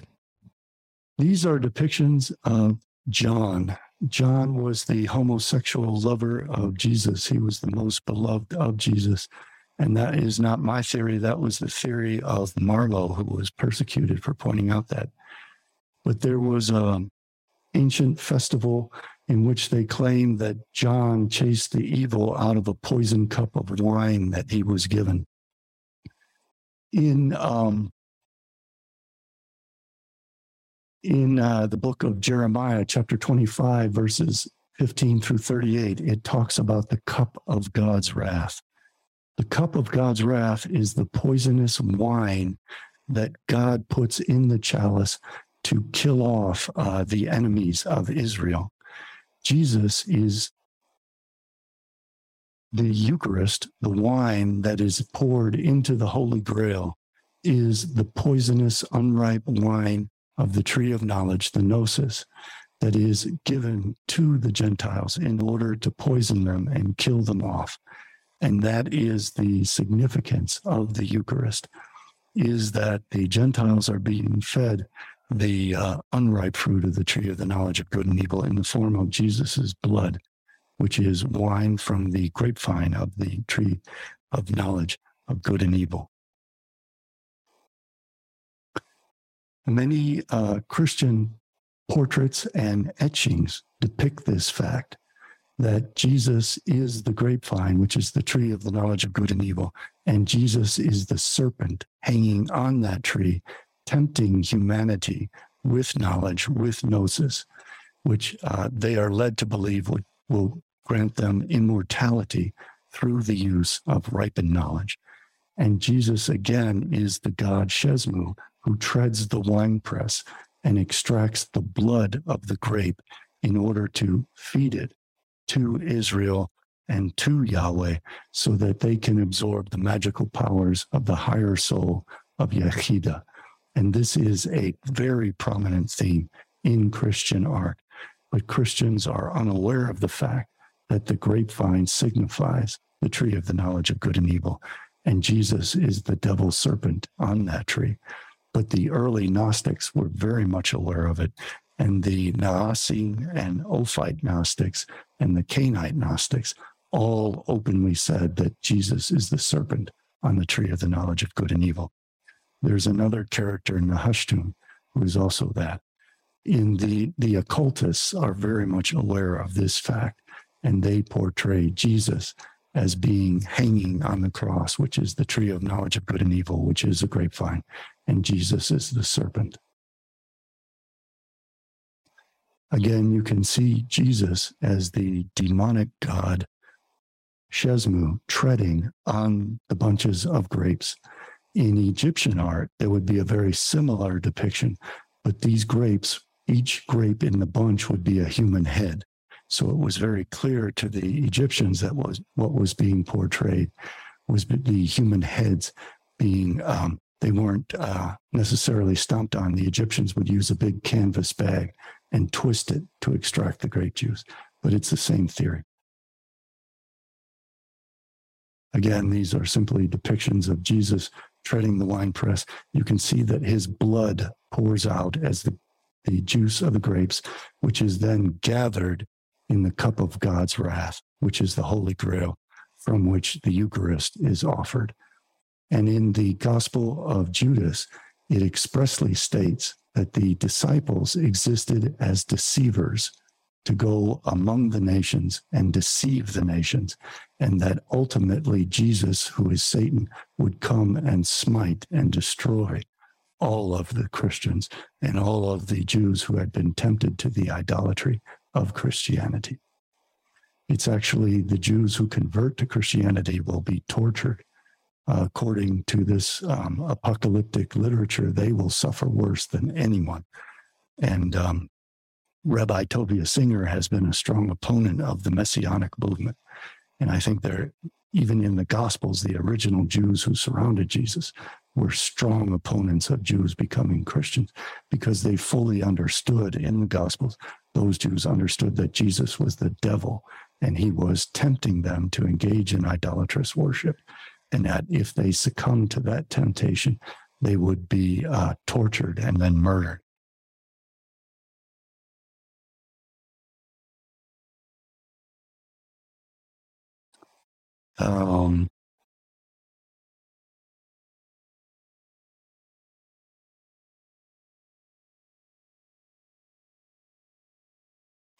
This is,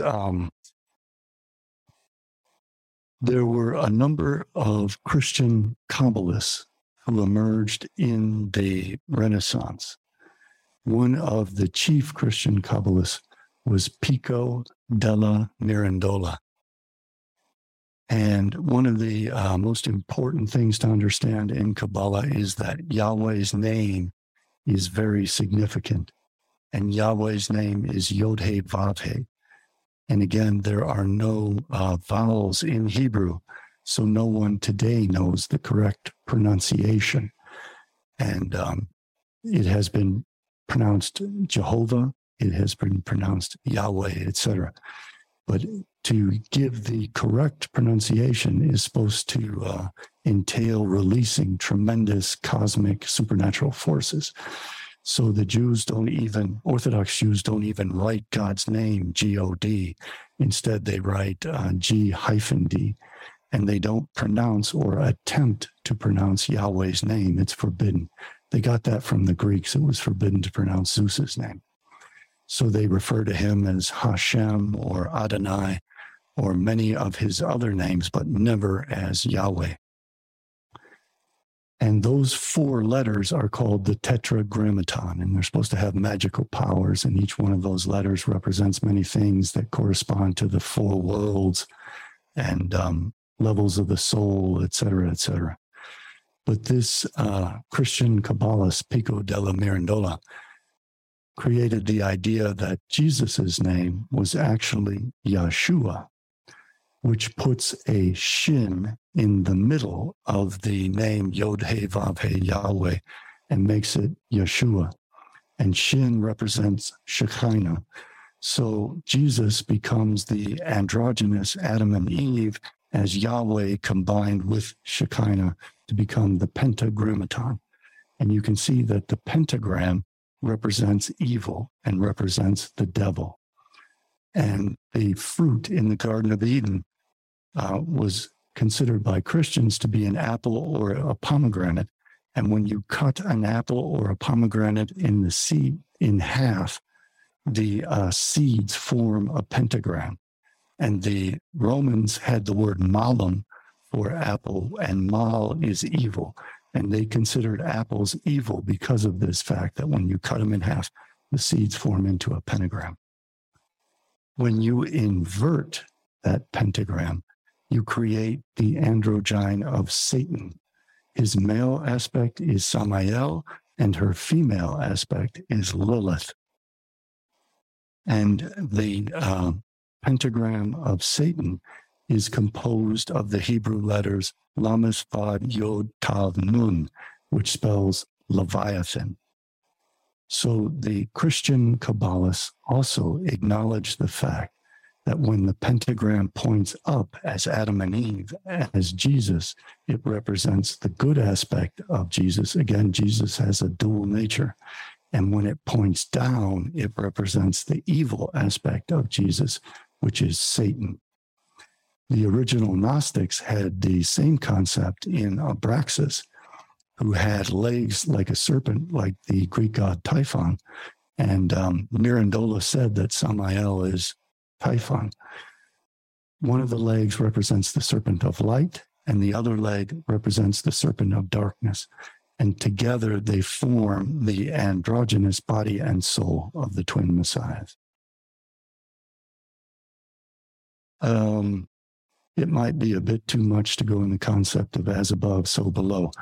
But the Star of David, the triangle pointing up, represents the light and the male phallus penetrating the womb of the star, the triangle pointing down, which represents the earth, Shekinah, and the bottommost Sephirah on the tree of life, which is Malchut, which means the kingdom, which represents the earth and chaos.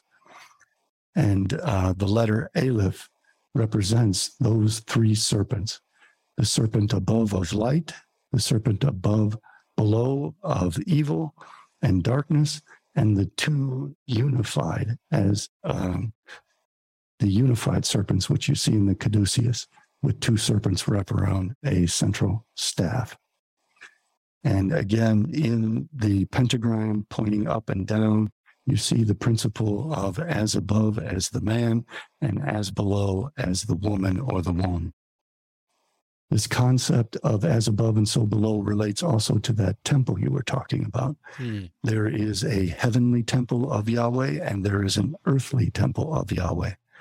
The earthly temple of Yahweh has to transcend across the 7 planets to the fixed stars, cross the abyss of the fixed stars, and reunite with the temple of God. So part of the reunification of Yahweh and Shekinah and humanity becoming androgynous is the reunification of the earth with heaven and the earthly temple with the heavenly temple, so that it is as above, so below. Jesus Christ is patterned after the Greek Orphic god Phanes Protogenes.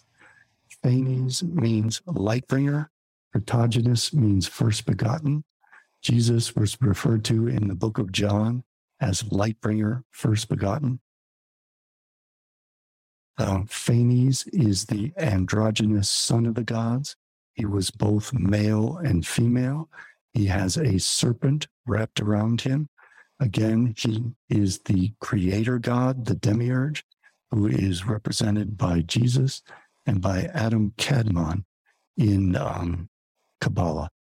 And he is the Logos, and it was Philo Eudaeus who said that the Logos is a part of Judaism, and it becomes a strong part of Christianity in the book of John and in the Apocryphon of John in the Gnostic literature. In the Apocryphon of John, it specifically states that Jesus was the one who gave the knowledge of good and evil to Adam and Eve.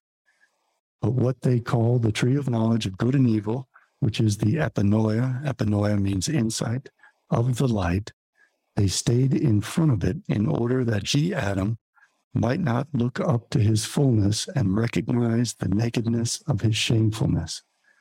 But it was I, that means Jesus Christ, who brought about that they ate. So that means, that's specifically stating that it was Jesus Christ who was the serpent who gave the fruit of the knowledge of good and evil to Adam and Eve. There is an opposing god to Phanes in the Mithraic mystery religions of ancient Rome, and that is the god Ahrimanius. Ahrimanius represents the cacodemon Yahweh, the evil god who has to be worshipped and given sacrifices so that he does no harm. The whole concept of the Garden of Eden is plagiarized from the Greek Garden of Hesperides. This is Hercules sitting beneath an apple tree with a serpent in it. This existed before the Torah was written, and the Garden of Eden is copied from it. I don't think we have time to get into the rest of that. I created this slide to graphically depict the fact that Jesus on the cross is identical to the serpent on the tree of the knowledge of good and evil. The serpent offers gnosis, knowledge, in the form of the fruits of the tree of the knowledge of good and evil to female and male. Jesus offers the same gnosis to female and male. The imagery is identical, and it was represented that way and fully understood by the Gnostics to represent exactly what I'm showing by superimposing the crucifixion onto the tree of knowledge of good and evil. Phanes was hatched from a cosmic egg. The cosmic egg is surrounded by the serpent of Nyx, his female aspect, which is Tohu Vavohu Koshech, the chaos, emptiness, and darkness. When the light enters the womb of that chaos, emptiness, and darkness, creation is produced as the androgynous commingling of good and evil, just as it is in yin and yang. This is an article on Shesmu. If people want to pause the video, they can read it. Too much to get into. These are the twin trees, the tree of life and the tree of death, the tree of life and the tree of the knowledge of good and evil. You can see that together they form one combined tree, and that the world is presently upside down. The tree of life is on top, shining in the daylight, and the tree of knowledge is underground, but it is meant to be on top when the darkness shines. So eventually, these two trees will exchange places, and the tree of life will be buried in the darkness. And it is the tree of death, the tree of knowledge of good and evil, which will stand in the shining darkness. This is the ancient Canaanite and Phoenician practice of offering up the firstborn son to the bull god Moloch. There is a furnace inside of Moloch. You can see the flames, and the children would be burned up, and their faces would contort when they were fried and form a smile. So it was called the divine laughter. And again, that practice was carried on. It was carried on in the temple, which is why the temple had to be destroyed, the second temple. And I have proof of that in my books. I don't think I'll go through showing the parallels. If people want to read this, this is excerpts from the Gospel of Judas, which points out the fact that Jesus' 12 disciples were meant to deceive and become the slaughterers of Christians, and that Christ is in fact the Antichrist who will return and kill all of the Christians. This is a graphic I made to show that Jesus is the grapevine on the fig tree of the tree of knowledge. This gets into Neoplatonic philosophy. I think we've covered enough. This is from 3rd Baruch, which proves that Satan planted the tree of the knowledge of good and evil in the Garden of Eden, and that tree was a grapevine. And Jesus is that grapevine. His blood is the fruit of the tree of the knowledge of good and evil that gives gnosis, that gives knowledge to mankind. And this is absolute proof of that fact. The same thing about the tree of knowledge of good and evil being a grapevine is stated in the Apocalypse of Abraham, which again was written at the same time as the Gospel of Mark. This relates to the prophecy of the Messiah, son of Joseph, treading the winepress, and the winepress and their blood shall be sprinkled upon my garments. The winepress, the wine fat, gives off its blood, which means exterminating the Edomites, who are the Christians, who are the West, America, and you people of European descent? Who is this that cometh from Edom with dyed garments from Bozrah? This that is glorious in his apparel, traveling in the greatness of his strength. I that speak in righteousness, mighty to save. Wherefore art thou red in thine apparel, and thy garments like him that treadeth in the wine fat? I have trodden the winepress alone, and the people there was none with me. For I will tread them in mine anger, and trample them in my fury, and their blood shall be sprinkled on my garments, and I will stain all my raiment. Raiment is clothing. For the day of vengeance is in mine heart, and the year of my redeemed is come. And I looked, and there was none to help, and I wondered that there was none to uphold. Therefore mine own arm brought salvation unto me, and my fury it upheld me. And I will tread down the people in mine anger, and will make them drunk in my fury, and I will bring down their strength to the earth. So Jesus Christ, treading that winepress, is not your friend. He is the mass murderer foretold in the day of vengeance of Isaiah chapter 63 in the Old Testament, who will come to kill all Christians. And in Revelation chapter 14, the vision of Armageddon identifies Jesus as that man who treads the winepress and kills off all of the non-Israelite nations. I won't read the whole thing. I'll just read, let's start with 17. And another angel came out of the temple which is in heaven, he also having a sharp sickle, like the angel of death. And another angel came out from the altar, which had power over fire, and cried with a loud cry to him that had the sharp sickle, saying, Thrust in thy sharp sickle, and gather the clusters of the vine of the earth, for her grapes are fully ripe. And the angel thrust in his sickle into the earth, and gathered the vine of the earth, and cast it into the great winepress of the wrath of God. And the winepress was trodden without the city, and blood came out of the winepress, even unto the horse bridles, by the space of 6,600 furlongs. So the ocean of blood that Christ will spill will be so deep it will reach to the bridle of a horse's neck. And then in Revelation chapter 19, I believe.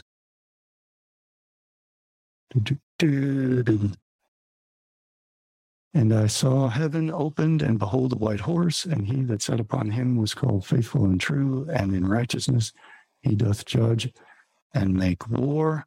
His eyes were as flame of fire, and on his head were many crowns, and he had a name written that no man knew but he himself. And he was clothed with a vesture dipped in blood, and his name is called the Word of God. The Word of God is the Logos, which is Jesus Christ. Jesus Christ wore a red robe to signify the fact that he was drenched in the blood of the Christians. And out of his mouth goeth a sharp sword, and that with it he should smite the nations. The nations are the Gentiles. The Goyim means nations, and it represents Edom, the Christians. And should smite the nations, and he shall rule them with a rod of iron, and he shall treadeth the winepress of the fierceness and wrath of Almighty God, and he hath on his vesture, and on his thigh a name written, King of Kings and Lord of Lords. That again represents Jesus Christ as the God Sheznu treading the winepress and extracting the blood of the nations. That's too much to go into. I guess we pretty much covered it.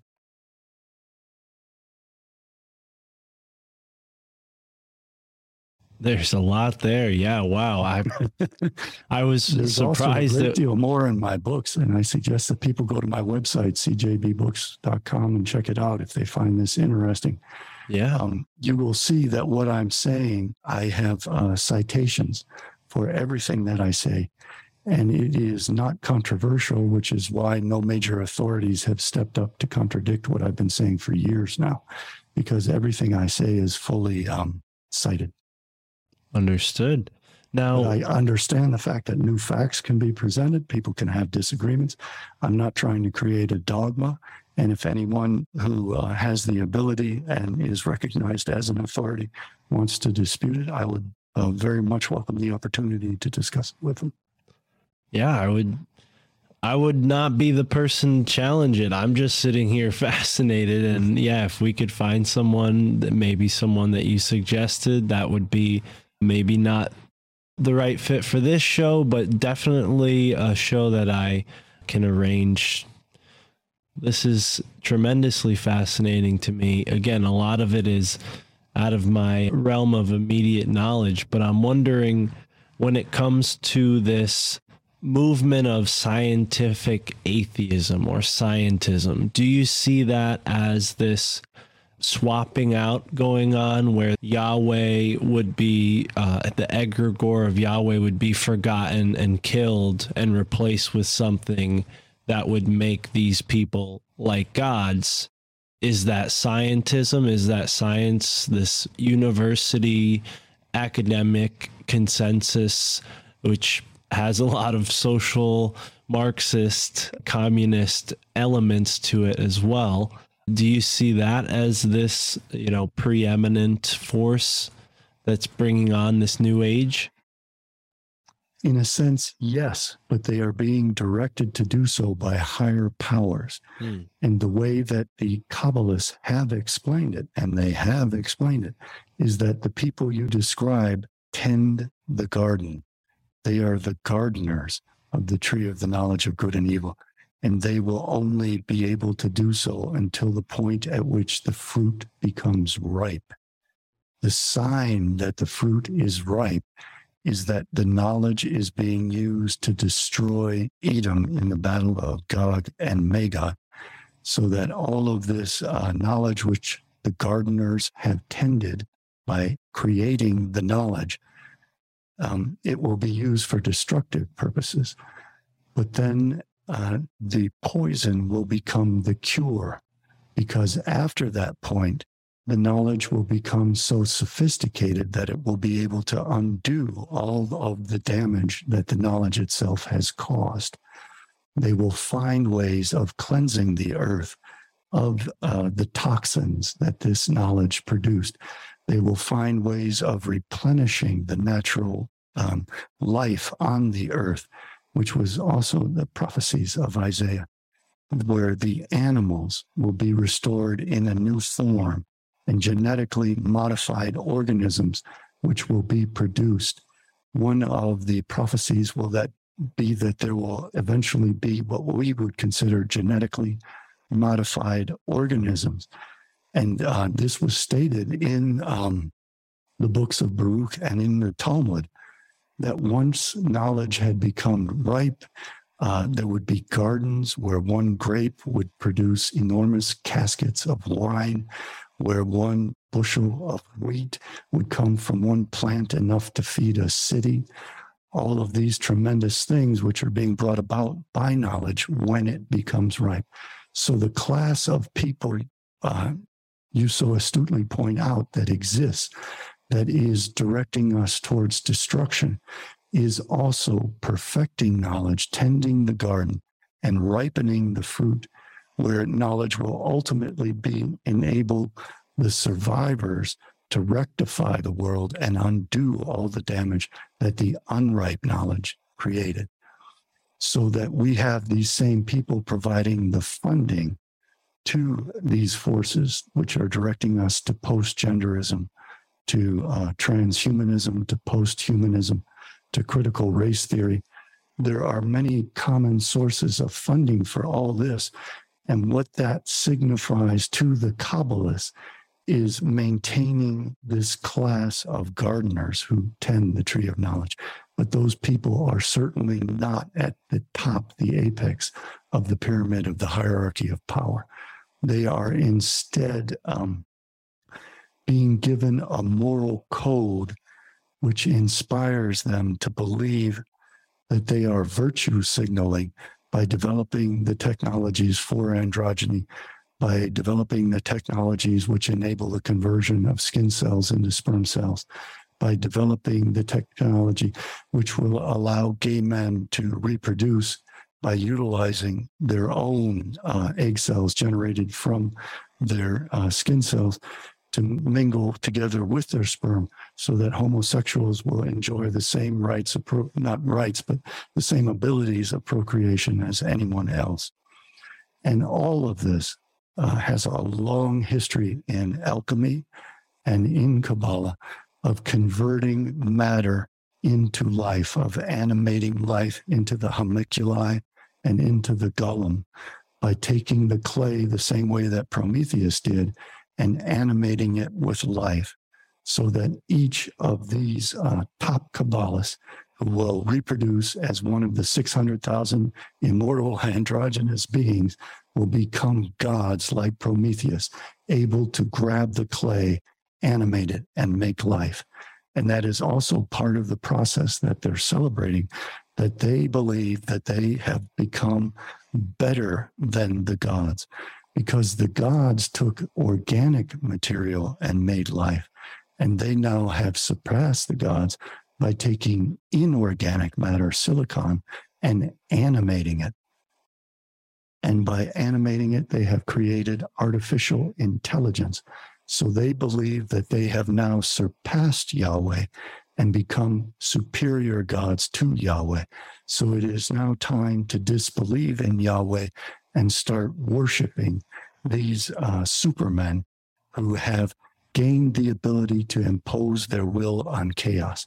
And the magical power that gods have to simply create things by willing them into existence has now become a power of the intelligence of these men.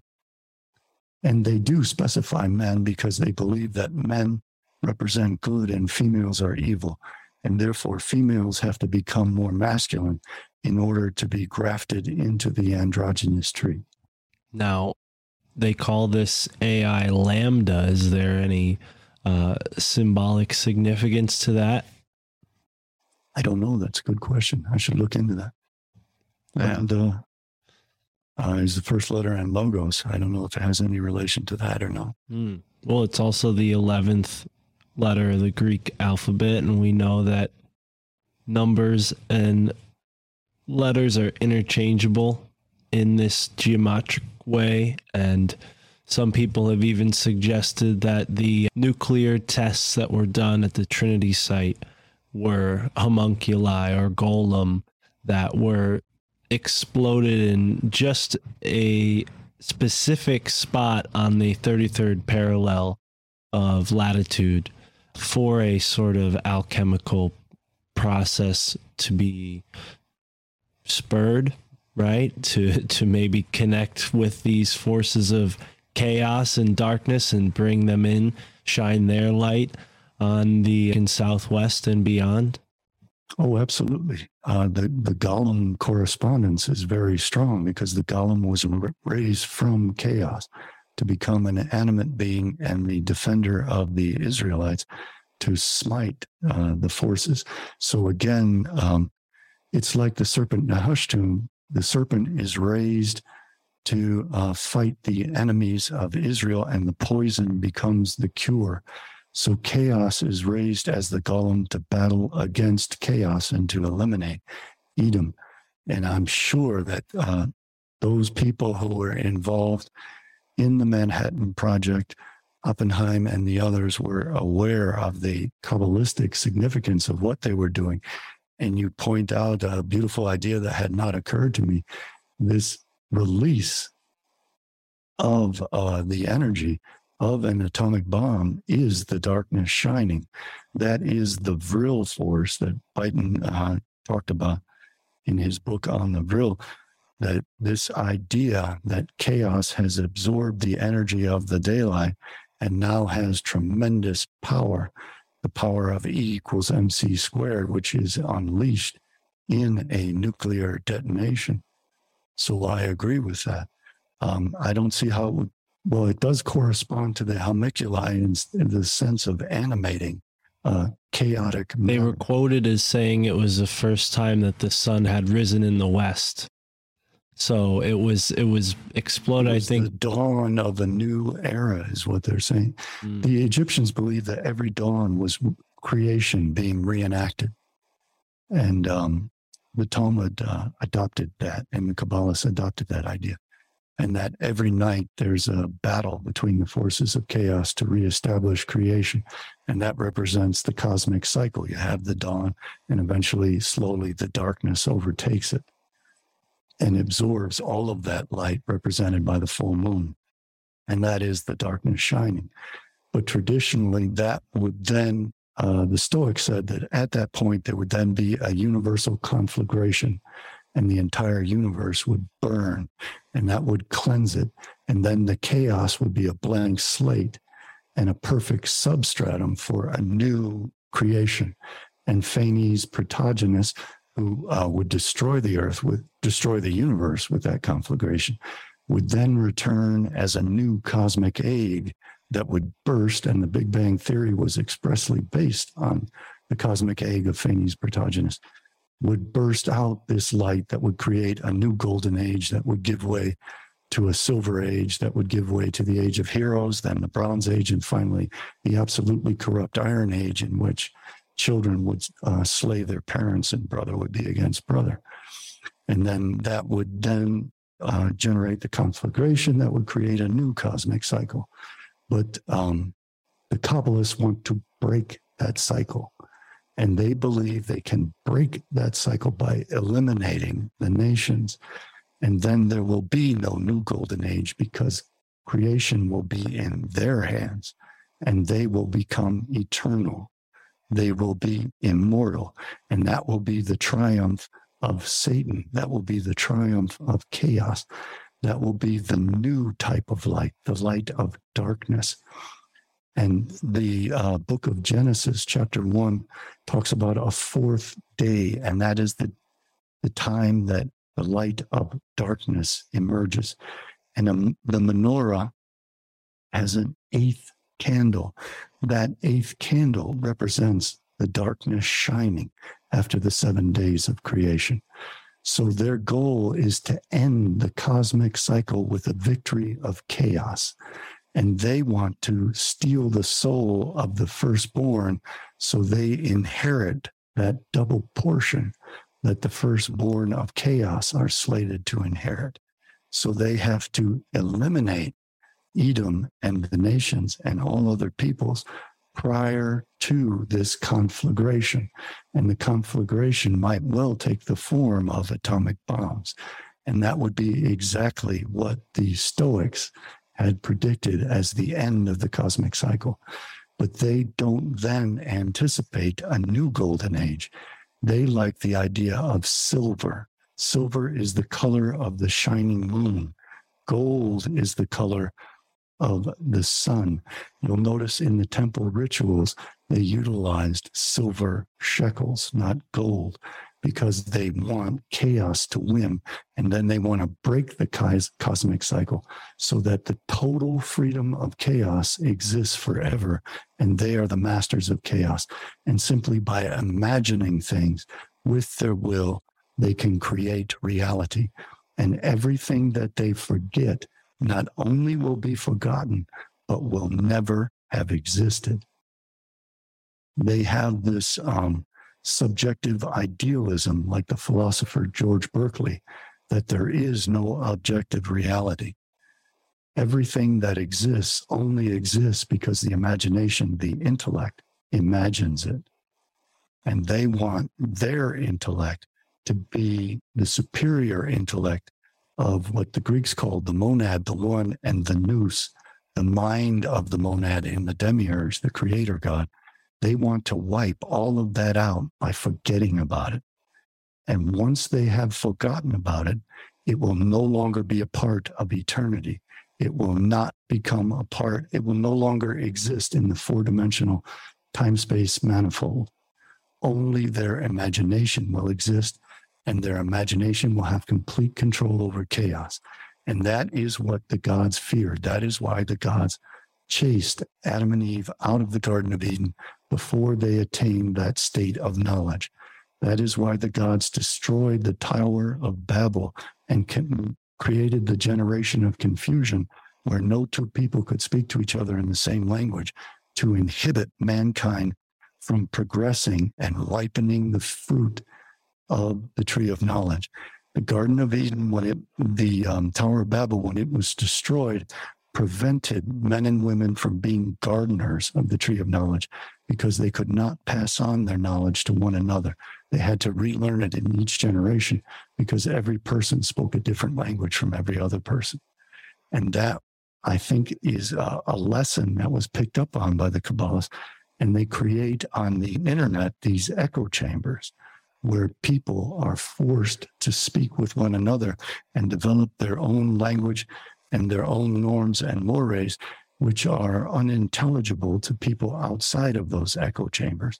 So people have again become stratified and polarized, like the generation of confusion, where no people can get together to form a cohesive force to defend themselves from this terrible quest to destroy humanity. So there are many practical aspects to all of these beliefs, and they don't necessarily accept these religious beliefs as if they're true. They take them as allegories. And there is the religious aspect of Kabbalah, but there is also the practical aspect of Kabbalah. And there is the practical magic of Kabbalah. And that is the coded lessons that are taught in all of this. So all of what we see in Western occultism stems from this system of practical magic. Would you agree with that? Or is there many roots to this? But it has many roots. It has roots in Hermes Trismegistus. It has roots in the Chaldean oracles. Most of it goes back to Egypt. Pythagoras said that he was taught all of his mysteries, which influenced the mystery religions, by an Egyptian priest. Iamblichus, the Neoplatonistic philosopher, wrote a treatise criticizing Porphyry, who had become a religious Neoplatonist. And he said that all the Greek philosophy and the Greek mystery religions derived from Egypt. So I think Egypt is the source of most of it. Some of the allegorical tales, though, derive from the Sumerians, the Akkadians, the Mesopotamians, and Babylonians, clearly. But I think all the core doctrines, the philosophy of the Chaos Kampf, is primarily Egyptian, as handed down through the Greeks to the Alexandrian Jews, who then composed the Torah and the Old Testament. And then they also secretly created the oral traditions. And I think Kabbalah was a copy of the Gnostics, who were Platonists, and of the Neoplatonists. And the Neoplatonists opposed the Gnostics on the sole grounds that they said that the creator God is evil, because they believe the creator God to be good. Phanes Protogenes. And when we look at the modern world, how many religions are pure of this influence, whether it be from the Kabbalists or another group of, the Vatican, are they manipulated by this same force? How do you... They've been one of the primary forces promoting it behind the scenes and sponsoring it.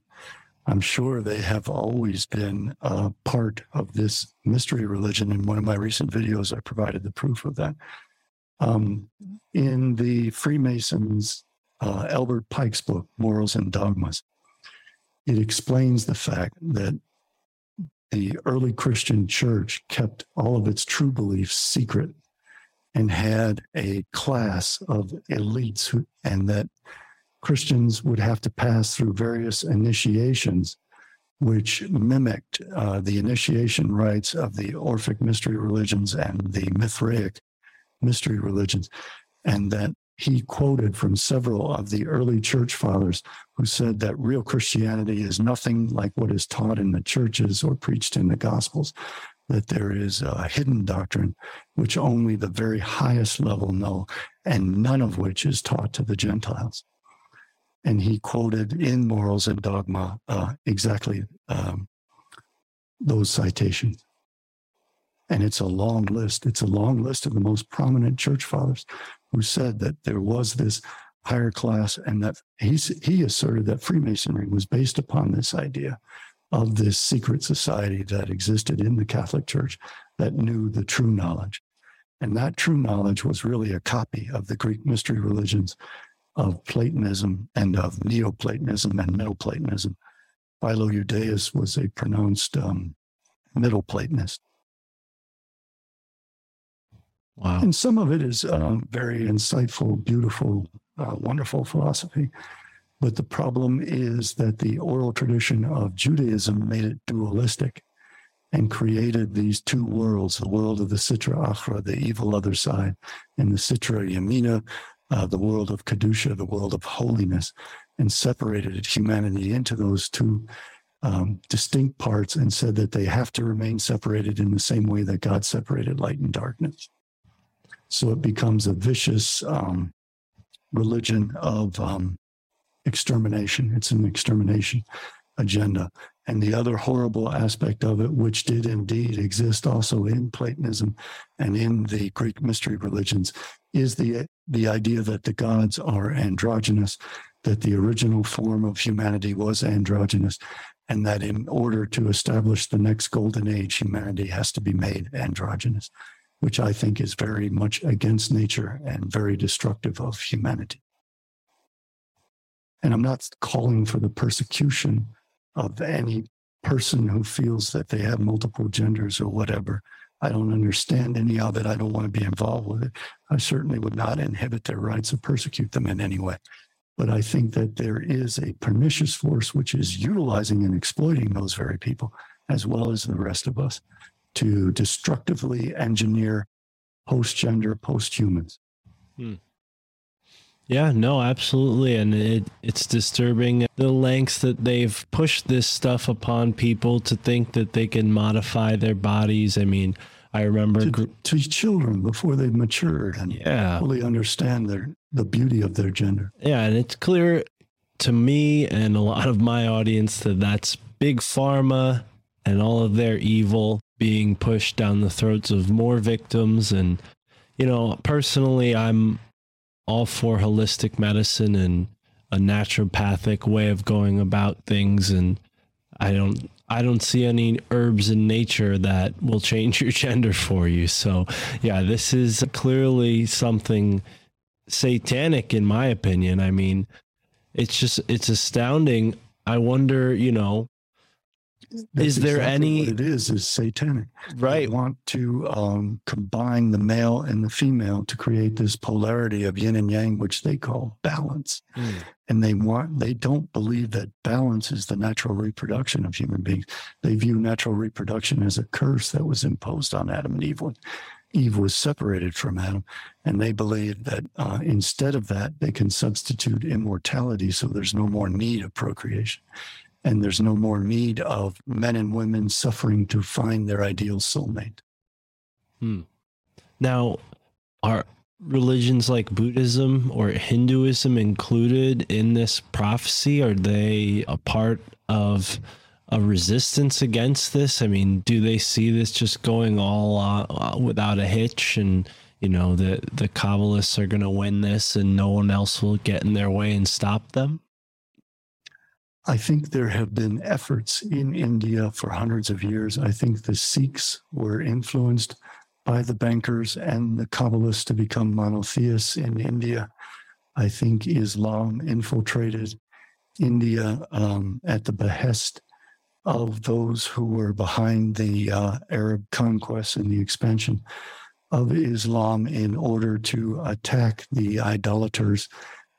Hindus are certainly considered idolaters, as are Buddhists.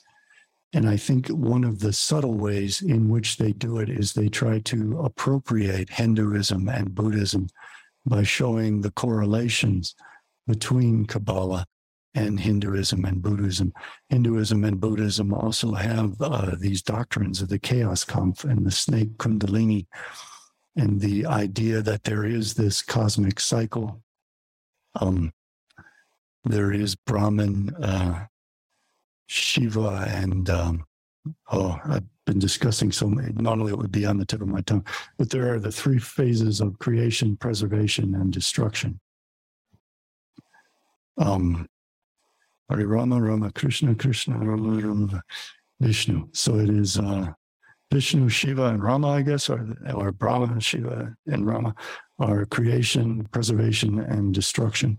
So what they do is they try to latch on to those religions and then say how this fits into Kabbalah, and that Kabbalah is like it. And in that way, they appropriate it, and they say that they are all one.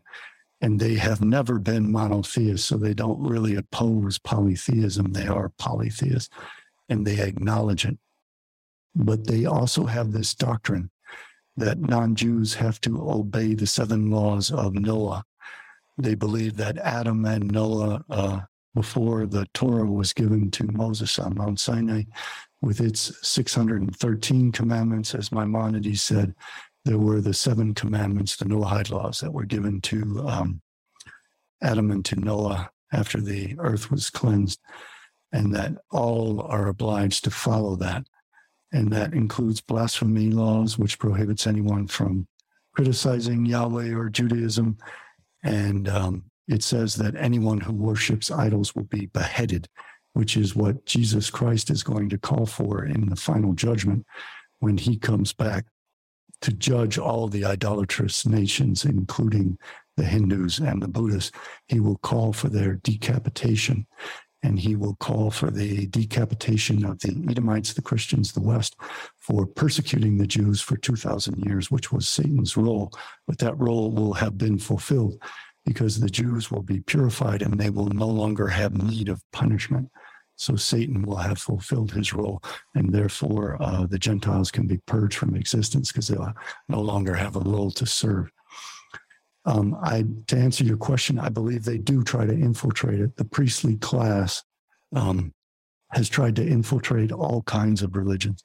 And you see it in the Mormons, how they brought Freemasonry into Mormonism and Jehovah's Witness and the Church of Latter-day Saints.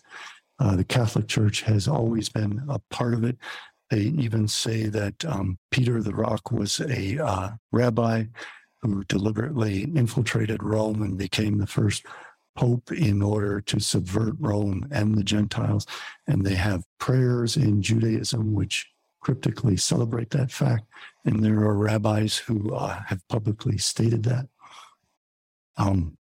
So also in Vietnam, they created very weird religions. Scientology is a very weird religion. The Moonies are a very weird religion.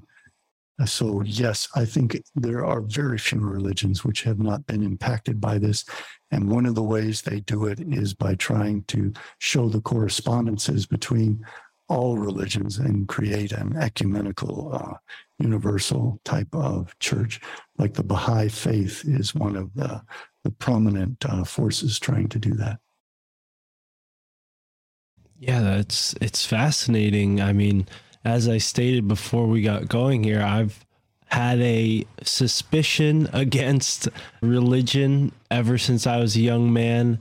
I was turned off by the, social pressure, the forcing me to go to a place once a week that didn't make any sense to me, people in garb that was nothing like I'd see anyone else wear in normal life, and they're, blowing smoke around and speaking in Latin, and really it just turned me away from that whole world. And luckily I was interested enough in history and nature and the world around me to, not completely tune out. But yeah, it's absolutely fascinating now to see, this new, really it's a faith in science, I think, because as a kid, I thought to myself, okay, well, if all this religious stuff doesn't make sense, then it must mean that science is correct. But now I'm seeing that it may even be that groups like these occultists and alchemists have created what we consider science to fulfill ultimately a religious purpose. Oh, absolutely. Yes. So many of the tenets of science, and some of them are very sound and very good, derived from the alchemists. The whole scientific approach of chemistry derived from the alchemists. And the alchemists anticipated the idea of DNA by asserting that life forms are crystals that have a base structure which grows outwards the way that crystals grow to form living organisms. They had many profound insights. It's not all negative, but the aims of it are negative. The goals of it are negative, to gain control over humanity and to create this class of knowledge. And what you're describing very much describes the way that Freemasons and Rosicrucians have always viewed themselves. They call themselves the sons of Samael, and they call themselves the craftsmen.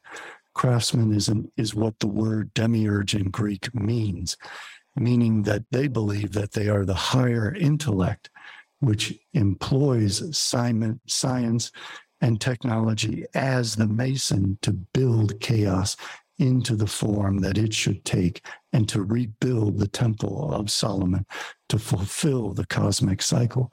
So absolutely, I agree 100% with the way that you describe things, that science has been directed by the alchemists to fulfill these religious purposes.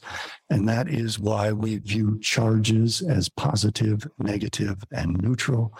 We view the atom as an androgynous particle structure, which incorporates opposing forces in a balanced way, and that when that balance is broken, the neutrons are released, which creates an explosive effect that causes the darkness to shine.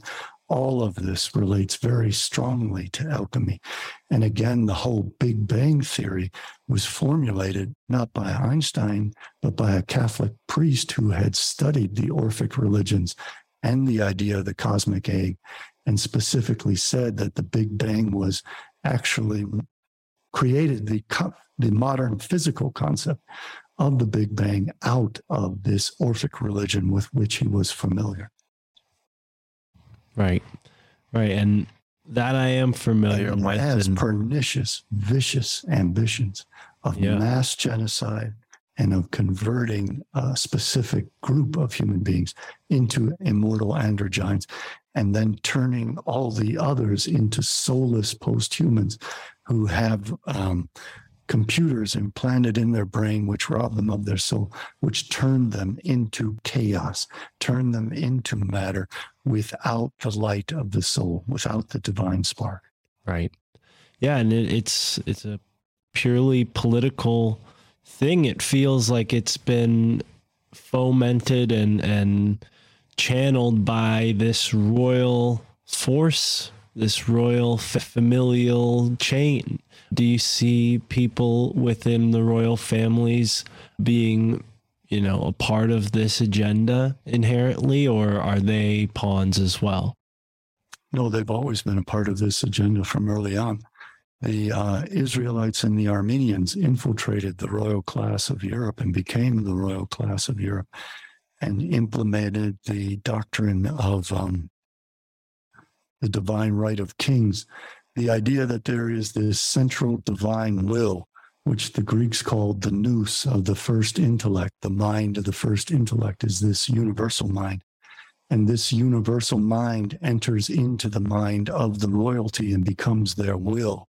It's also the idea that great men manufacture history because the great men absorb this divine will. And Hegel said that the divine will enters into some great men in order to mold society in an evolutionary process, which we perceive as the process of history. And what it is the universal divine mind experimenting with various forms of society through history. And that ultimately history will come to an end. And the divine will find the ultimate great man, this messianic Jesus figure, who will create the absolute ideal state. And then history will end and society will take its perfected form, which matches the royal court, the divine court of God. And that long before Hegel, that was part of the idea of the divine right of kings to rule over us. And again, this royalty was infiltrated by Israelites and Armenians. from the very beginning, long before the diaspora in 70 AD. They were infiltrating the rich families of Rome and Egypt and Greece, all over the world, Babylon. So yes, and the concept is that there is this ultimate divine will and they represent it, and that they have the right to be the ruler because their mind contains this divine will, and that the nations and all people should be directed by the divine will through them. Otherwise, they would not have been made kings. But they don't recognize that if there's a revolution, does that mean that the people have the divine will? They never look at it that way, so they're entirely hypocritical. But yes, I think I agree with your assessment completely. And yes, the royal family, even in modern history, it was, what were they called? Saxe-Gotha or whatever. There was a royal family in southern Germany, which became the British royal family. And it was known that they were Germanic Jews. And when World War I happened and when there were struggles between Germany and England, they changed their name to the House of Windsor. But prior to that, everyone knew that the royal family of England were actually German Jews. And Kaiser Wilhelm II, who was the Kaiser during World War II, was the son of Queen Victoria's daughter. So there was a great deal of marriage going back from England back to Germany and entering into the Hohenzoller family of the Kaisers of Germany. And they were also related to the Tsar of Russia. So World War I was viewed as a family affair between these German royal families who were actually German Jews. And that instigated and served as a pretext for all the socialist revolutions, which throughout the monarchies after World War I, because World War I was seen as a family battle between the monarchists, and people hated it and they didn't want to have it happen again. So that was utilized as a pretext by the Marxists to toss them all out. And there were many in the royal families who participated in that and engineered it. They committed royal suicide so that Marxism could take over. Now, you mentioned someone that I've come across, George Hegel, and he was at the University of Berlin, famously a group that's right here in the same state I am, in Connecticut. Skull and Bones is the second chapter of a group that was founded in Germany.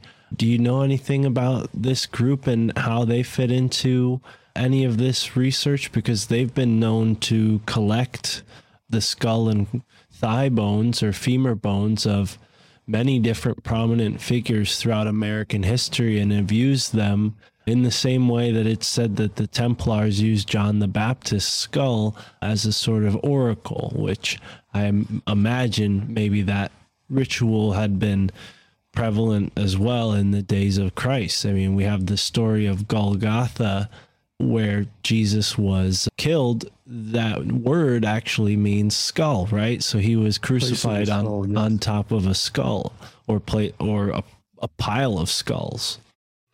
Yes, Golgotha is the place of the skull. The significance of the skull is that it is the mixing bowl. The Holy Grail is the cranial bowl of the skull cut off and utilized to mix these two forces of light and darkness in the intellect. And that becomes the spiritual alchemy. Alchemy is not only a physical practice, it's supposed to be the process of rectifying your soul through spiritual alchemy. The bones become the matter or the vessel of the soul, and the skull is like the Sephirotic vessel containing the emanation of the divine spark. So it represents the Kelly pot that serves as the vessel for the light. And you need both. You need the shell, which protects the fruit until the fruit becomes ripe. And the fruit is the divine spark of the soul. Let me think. In terms of Hegel, Skull and Bones is at Yale, right? And it had to do with John Kerry, whose family is a crypto-Jewish family. Their name was originally Cohen, and they changed it to Kerry. And it has to do with Yale University, if I'm not mistaken, and George Bush and the Bush family, which helped to finance National Socialist Germany. In terms of the occult aspects of Skull and Bones, I haven't really researched it, so you can certainly find better people to speak on that issue. Well, I respect you answering, and I think there's so much that you've offered. It's definitely connected in some way or fashion, and I'm only just beginning to dive into many different subjects like the ones that you write about in your book. So this has been extremely informative for me, and I'm sure everyone who's listened this long. Can you remind us again where listeners can follow up with your work? Obviously, you have your website that has your books available. You also have a YouTube channel by the same name. It's cjbbooks.com. Are there any new books that you're planning on coming out with in the near future? Anything that's in the works next? Yes, absolutely. I have volumes 3 and 4 of my Satanic Secrets of Jesus Christ. Very far along. I need to organize them, edit them, and polish them. But I have the meat of it, and I'm coming up with a great deal of novel research. So yes, that's coming out. I'm going to write a new book on the history of the formula E=mc², and who it was that originally thought of the ideas of atomic energy and atomic bombs much before the 20th century. And I have a lot of that material prepared. I'm going to be publishing that fairly soon, I hope, as the opportunity presents itself. I would also like to urge people to look into the idea that we have entered into an age of dangerous demagogues, and that the Greeks anticipated the idea that demagoguery always produces tyranny, and we have to break out of that and break out of the two-party system. So I am hoping that someone will step forward to run as an independent presidential candidate and get us out of this horrible two-party system, which is producing increasingly bad and destructive candidates. It is not only Russia which is participating in this quest to destroy the world in fulfillment of the prophecies of Christianity, Judaism, and Islam. American Christians have long been playing into the game and identifying Russia as Gog and Magog and welcoming the idea that they will be raptured into heaven as the rest of us suffer from an atomic apocalypse. And I hope that we can get some people in politics now that Marjorie Taylor Greene and others, Nick Fuentes, are speaking of Christian nationalism to oppose this theocracy, which is evolving and which will lead us deliberately into the battle, a stage battle of Armageddon. And I hope that I can be one voice inspiring someone out there who will represent the best interests of Americans, all Americans, and the best interests of humanity, and start to bring to an end this polarization and stratification and destruction of America that's taking place. This balkanization, pushes for secession, civil war, are a mistake. They are being funded by Russia and by our enemies. And I think that we can change the tenor and nature of American politics if we become involved instead of allowing an entrenched political class to lead us off a cliff. And I thank you for giving me the opportunity to express that. Well said and incredibly put. Yeah, I feel the momentum of your words, and yeah, I'm excited to learn more. This has been, like I said, a lot of new information for me, and I'm excited to dive into it further. And I hope to have you back on when I have a better grasp of the information, maybe be able to ask at least questions that I'll think are better. But I appreciate all of the patience you've had with me as an interviewer and all the amazing information that you shared with us. And yeah, I look forward to learning more from you. And really, I hope that all of this can inspire people to start diving in and understanding better what they're a part of. Because I think so many people just unconsciously assign their lives towards things that they might not even fully understand the history of. And you are one of the great many authors who are helping us understand our history. So, Mr. Bjerknes, thank you so much for being here, and everyone listening, thank you so much, and have a great moment wherever you are in the now.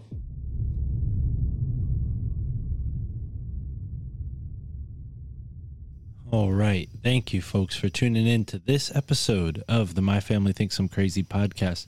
Almost a 3-hour episode immediately after our 9-hour episode.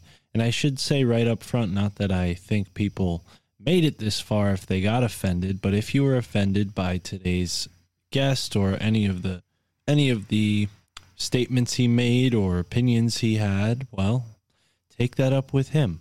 As I said to him, this isn't the right show for a debate. I don't typically debate my guests. There's some occasions where I confront or contradict my guests possibly, but this isn't a debate show. I don't think we'll be opening up a debate, although I do endorse someone who is interested, get in touch with Mr. Bjerknes and invite them on their own show for that sort of thing. This is just not the right place. But I was absolutely fascinated by everything Christopher had to say. As I repeated many times throughout this interview, it was, for the most part, very new to me. Keep in mind, I was raised Catholic, and it was very muted Catholicism in the sense that although my grandparents were very strict and wanted me to partake in the faith, it didn't feel like the onus was on me to learn anything. And the resources really were lackluster, to say the least. So it just wasn't my thing. And there were so many competing things that were making an impression on me. And you know, at that time, I was probably being psyoped in a million different ways that I didn't realize until much later. So I'm not typically the most, traditionally religious guy. So I understand if you are a Christian, you were offended by what this guest has written about.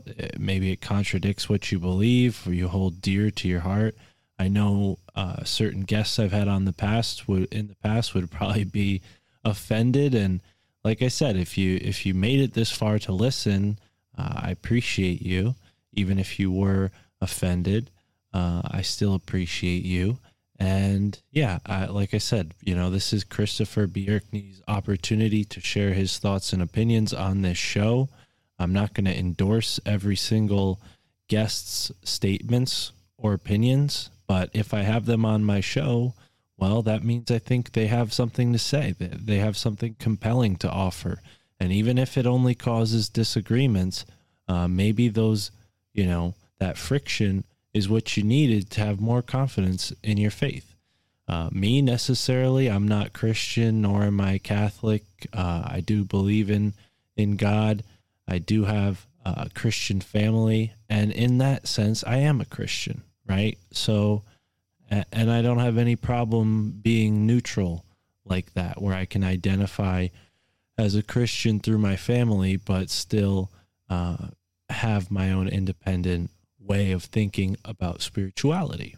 I still go to Easter. I still go to Christmas. I'm not objecting to the Christian holidays that excuse me. I'm not objecting to the Christian holidays that my family still participates in, and I really enjoy and have fond memories. And I don't think that we need to disintegrate our family traditions, especially at this point in time. So if Christianity is what helps you keep your family together or keep your life together, well, then don't listen to what Christopher Bjerknes has to say. this information isn't for everybody. And if that religion is working for you, well, then that's great. And I'm proud of you, and I'm happy that you found that. But other people are curious. And I think a lot of listeners of this show would be in that position where they're curious. They may not fall into every single ideology that they come across because we're discerning. We can hear somebody. You know, it's like something I talked about with a guest coming up, mental and emotional kung fu. And my interpretation of that phrase is kind of like this. Like, you have this way of being in, like Sam Tripoli says, karate stance when you hear an idea, and you just, you know, it's not that you're attacking or defending, you're just ready, you know, and that's what we all need to be. We need to be in a position of awareness, openness, and have curiosity, and be willing to venture into territory that could prove you've been wrong about things, right? And if not, if it proves that you were right, well, then you'll have more courage to enter new territory moving forward. So, like I said, even if you disagree with today's guest, there's still a valuable message you can gain from it. And I don't want to belabor that point too much, but I did feel a little nervous about this episode, not just for its implications against Christianity, but the more obvious implications against Judaism. You know, everything I said for Christians goes for people who are Jewish. You know, I'm not personally related to anyone who's Jewish, but I have friends who are Jewish, and I have no problems with Jewish people at all.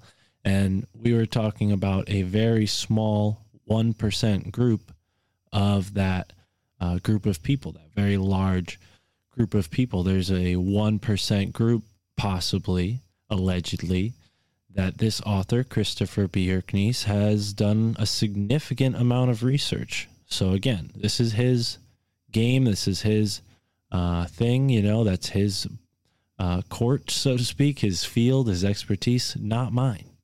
I have a guy like him on to open up that door, look inside, and maybe not step right into it, right? Although I do find everything Mr. Bjerknes shared with us fascinating, until I read his books in total, you know, I don't know if I'll have a one-way stance on what he has to say, for or against, right? I'm merely entertaining it because it's interesting. Now, some might claim, oh, well, you're being a negligent host by inviting a guest on who you're not aware of.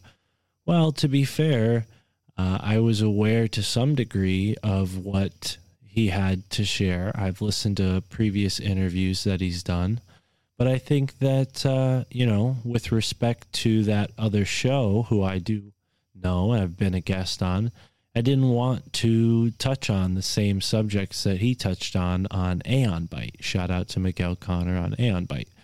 So Mr. Bjerknes talked about a whole nother sector of his research on that show. So I was saying, you know, what's most interesting? What's most compelling? What's going to stand out?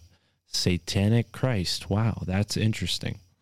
You know, so like I said, this show might not be for you if you got offended. We have had guests of many different faiths, denominations, belief systems, so on and so forth. So we're going to keep entertaining a variety of beliefs and philosophies on this very interesting, open-minded podcast that is the My Family Thinks I'm Crazy podcast, because people's families think they're crazy for different reasons. It's not all homogenous. We didn't all come here with the same story. And if you have something to say, get in touch with me. Maybe you want to get in touch with Mr. Bjerknes. You can go to his website. The website is in the description. Check it out. Other than that, we just put out a 9-hour episode 200. So, yeah, I mean, I don't blame you if you had to stop, but be sure to listen to the whole thing. Don't skip out on that second part. It's tremendous. Okay, we have a grand finale with the great Andreas Exertus. It starts off with a bang with Alex Stein talking about all kinds of craziness. Tony Merkel joins in talking about some inside information on the Georgia Guidestones. And of course, the homies Juan and Chris from Illuminati Confirmed and their own respective podcasts. Chris has Mensa. Juan has the One-on-One podcast. They joined as well. So it's a big episode, 9 hours in total. There's Sam Tripoli, Michael Juan, Roman Merrill, and Ron Lane as guests on the first episode. And of course, episode 2.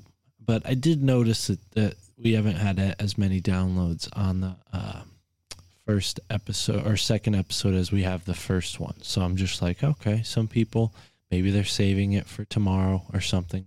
But make sure you listen to the whole thing, because there's a special surprise for people who stick around. And we got some cool merch on the way. I know my buddy Juan, speaking of Juan, has been making these really cool rolling trays that he makes out of wood. He's got a laser engraver. So if you're into that kind of thing, you want a rolling tray, let me know. I'm trying to gauge the interest.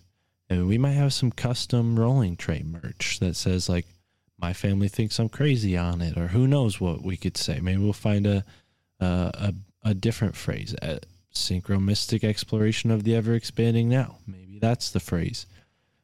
I don't know yet. But either way, check those out. Let me know. Hit me up on Telegram. We got the Telegram link in the episode description. If you haven't used Telegram before, it's a great decentralized way to be a part of a community of people who listen to the same show you do. So don't be shy. Come on by. And if you really want to get down, come on over to the Patreon, where we're going to be doing our monthly Zoom meetings with every patron, as many of you that want to join in, because a Zoom meeting can fit a lot of people. I don't know if you've kept up with the Union of the Unwanted, but we had over 22 people, including yours truly, on Monday's episode of the Union of the Unwanted this week. So go and check that out as well. Yeah, a lot of cool stuff going on. We got Esoteric America pumping out episodes. We just put out episode 4 of Esoteric America on YouTube, Rockfin, and all of the podcast app listening platforms. And I've also got my show, Your Handbook for the Apocalypse, with Michael Juan. That episode, the latest episode, is sort of a blend from one conversation to another. Really interesting stuff. Go check that out on the Susquehanna Alchemy podcast feed. And I just got back in touch with Michael Romanelli, my buddy Mike Romanelli, and we're going to be doing episodes of the Freethinker Society again. Don't worry, folks. The show's just taking a little break. Mike went down to the shore, summer thing, Jersey thing. So we'll be back at it with that. I just had a good conversation on the phone today with Joe Roop. I had a good conversation on the phone today with Maverick Matthews, who will be back on the show for everyone who enjoyed his interview, episode 198. I thought it was a great conversation, although I wasn't feeling so well that day. I was under the weather, but we're going to have him back on real soon. I have more I'd like to talk to him about, and if there are any other guests that you'd like to see on the show again, get in touch with me. You could do it on Instagram, Twitter. You can get in touch with me through my website. My email is somewhere hiding on the website.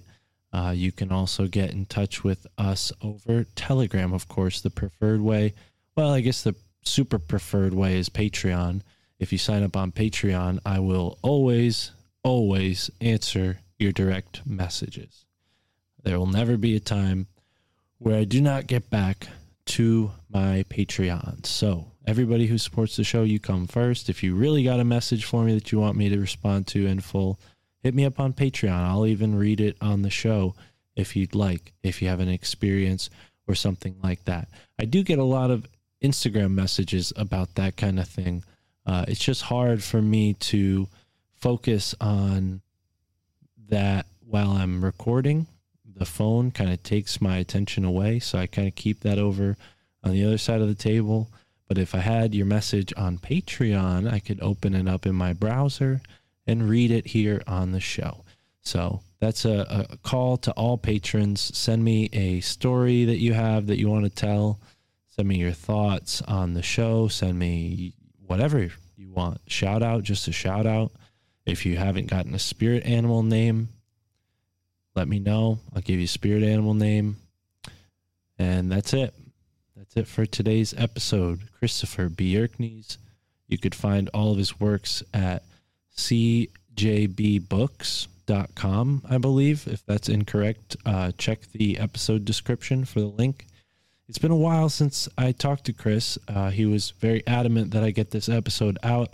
I think he is worried about censorship, and I can understand why when he's talking about a subject that shouldn't be controversial. I probably mistakenly said that throughout this episode, and, forgive me, but it seems controversial. I don't know. Am I just naive? Do I just not know enough? I mean, seems like some people really loved it on the Rockfin channel and people really supported it. So I said, all right, we're going to put this out. No worries. I don't care. YouTube could suck a dick, although I do appreciate everybody listening on YouTube because that does help the show. I don't know how far we are into the algorithm, but for instance, I couldn't put episode 200 on YouTube because of all the music that I use. It's just, out of 30 something songs, one of them had a copyright strike on it. And I thought I was good. I used mostly public domain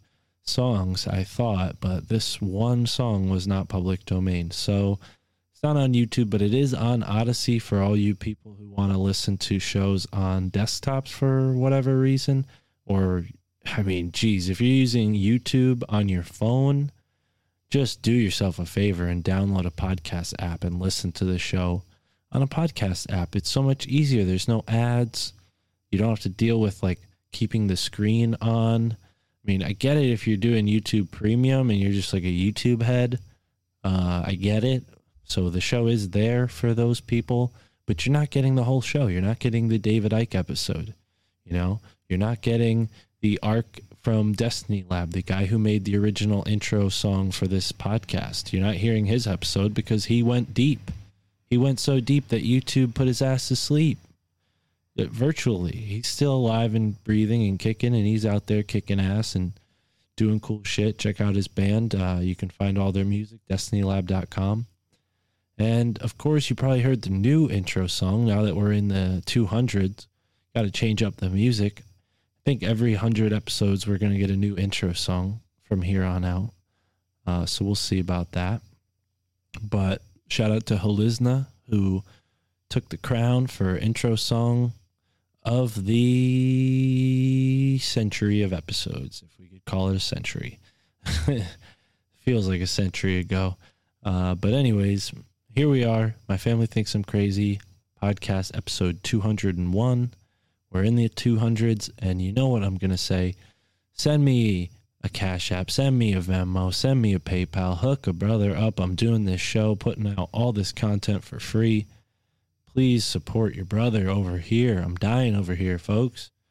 I'm dying over here. These groceries are getting expensive. No, I'm just kidding. I'm not doing that bad, but I'm doing bad enough to need your help. So please support the show. Otherwise, I'm going to go back to work. I'm going to get a part-time job or a full-time job and maybe do 2 shows a month, 4 shows a month. I don't know. I don't mean to threaten that. Mark says he's not going to do as many episodes. Listen, I love doing this show. I want to do it as much as I can, but I also love paying my bills and eating food. So I have to weigh out, what I'm spending time doing, and if it means doing less podcasts and more work, then I'm gonna have to do that.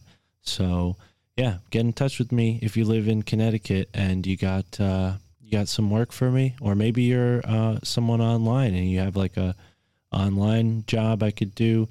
Maybe you're listening, you have a podcast and you want help producing or editing it. I could do that for a fee. I've gotten pretty good at that over the past 2 years. And just general consultation. I don't really generally like to charge anyone for advice, but if I have to, and you want to take up a half an hour or an hour of my time to ask me questions, I can charge you for that. So those are all ways you could support me. You could also get a AquaCure, support your health, and you put $250 in my pocket when you use the promo code use the promo code MFTIC. Which stands for My Family Thinks I'm Crazy. That's our acronym. but you have to use the promo code MFTIC.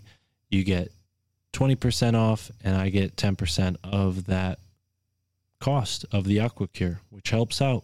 Helps me, helps George Wiseman, helps you hydrogenate your life, get more natural hydrogen into your body. If you don't know about that, go listen to episode 197 and take back your health.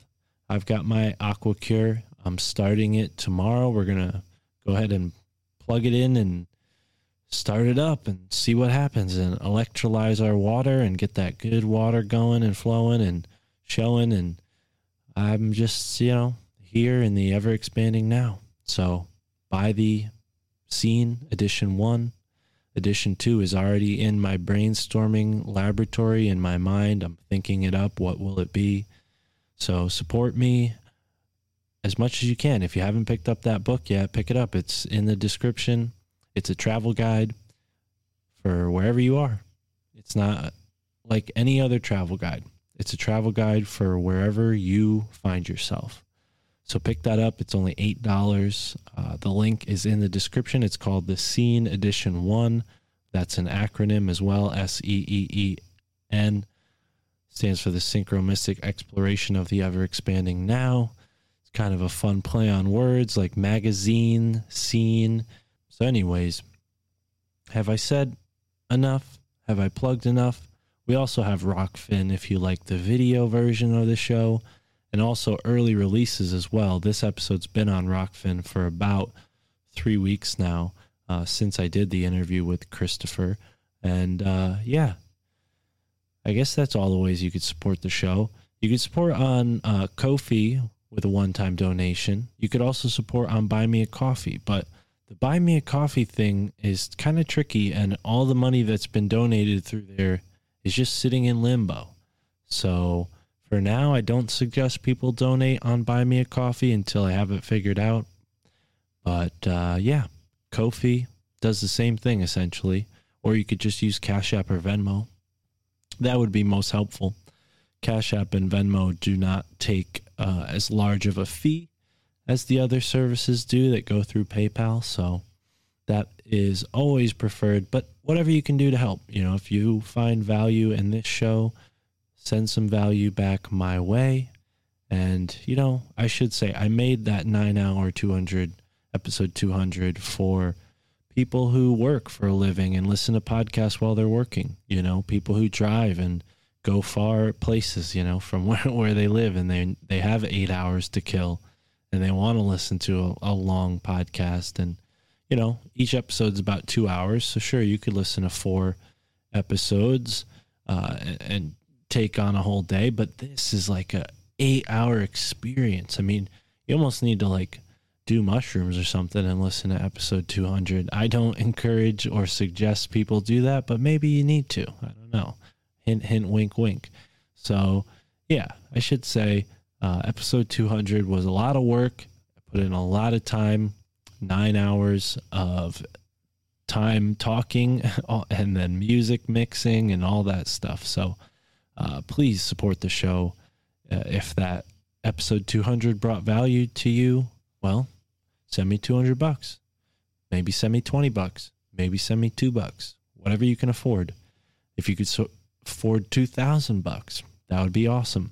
Not only would you get a shout out on the show, but you would all get a spot in the MyFamilyThinksI'mCrazy.com Hall of Fame supporters.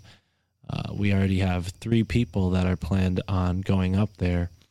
But yeah, if you want to donate a large sum of money, you go to the Hall of Fame supporters on the website forever. As long as we exist, we will have your name written in internet stone as a supporter of the My Family Thinks I'm Crazy podcast, or whatever name you want. If you want to call yourself, Buttplug22 or Silly Billy or Wild Wiener, whatever you want to call yourself, that'll be written on the website.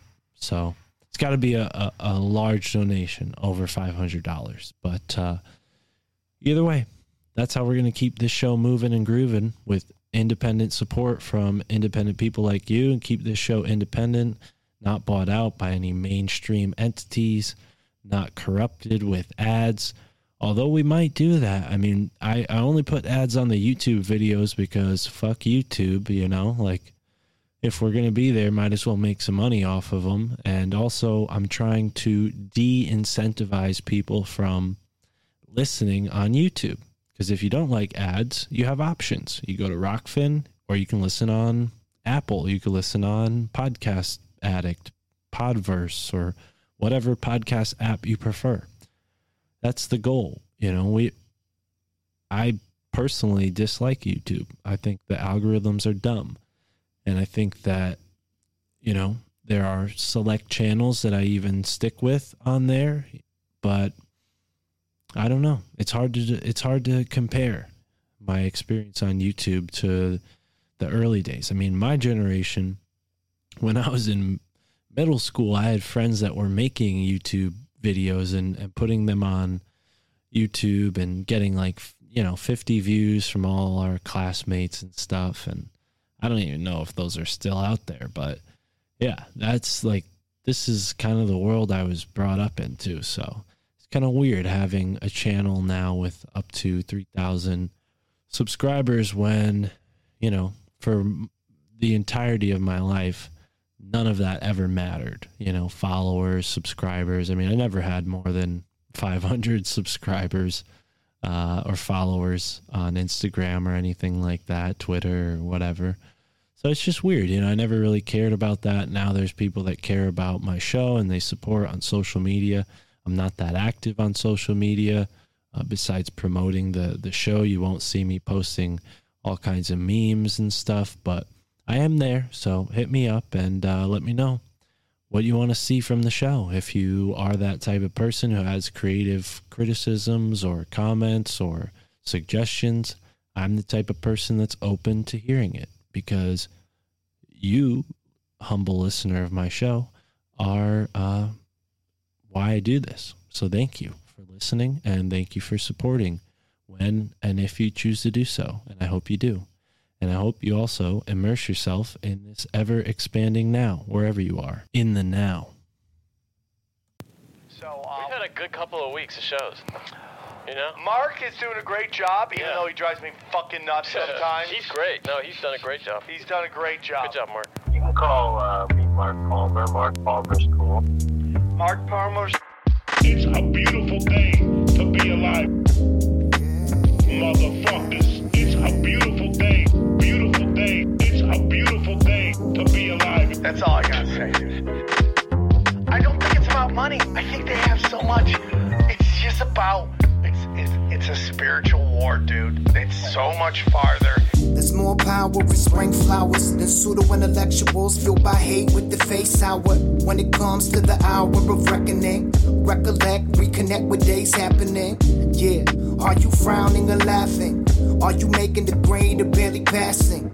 Caught in the asinine like the afterlife. Obsessed with darkness, have you mastered light? Cause it's faster than a blink. When it's a bastard, latch to the clink, clang. The money don't mean a damn thing. Think, happiness ain't coming from the bank, dang. I'm out here daydreaming. The spirit's the egg, the self is the semen. And that's cause life is the child, and it takes a village to give it the illest style. So, if your family think you crazy, and you ain't got a village, know you always got a place here. Come kick it, we chillin'. Exactly, dude. You get it, bro. You're so smart, everybody. You're so smart. Feel like I'm waking up for the first time. Krusty's on my third eye, but I'm back to the grind.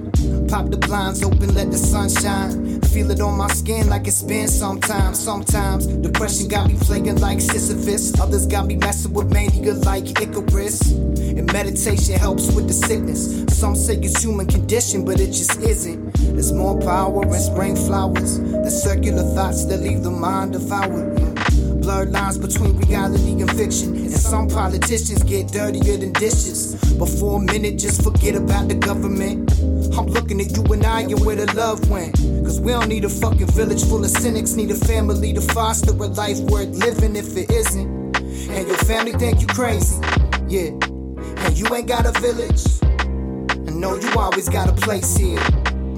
Come kick it, we chillin', yeah. I'm a conspiracy boy. Motherfuckers,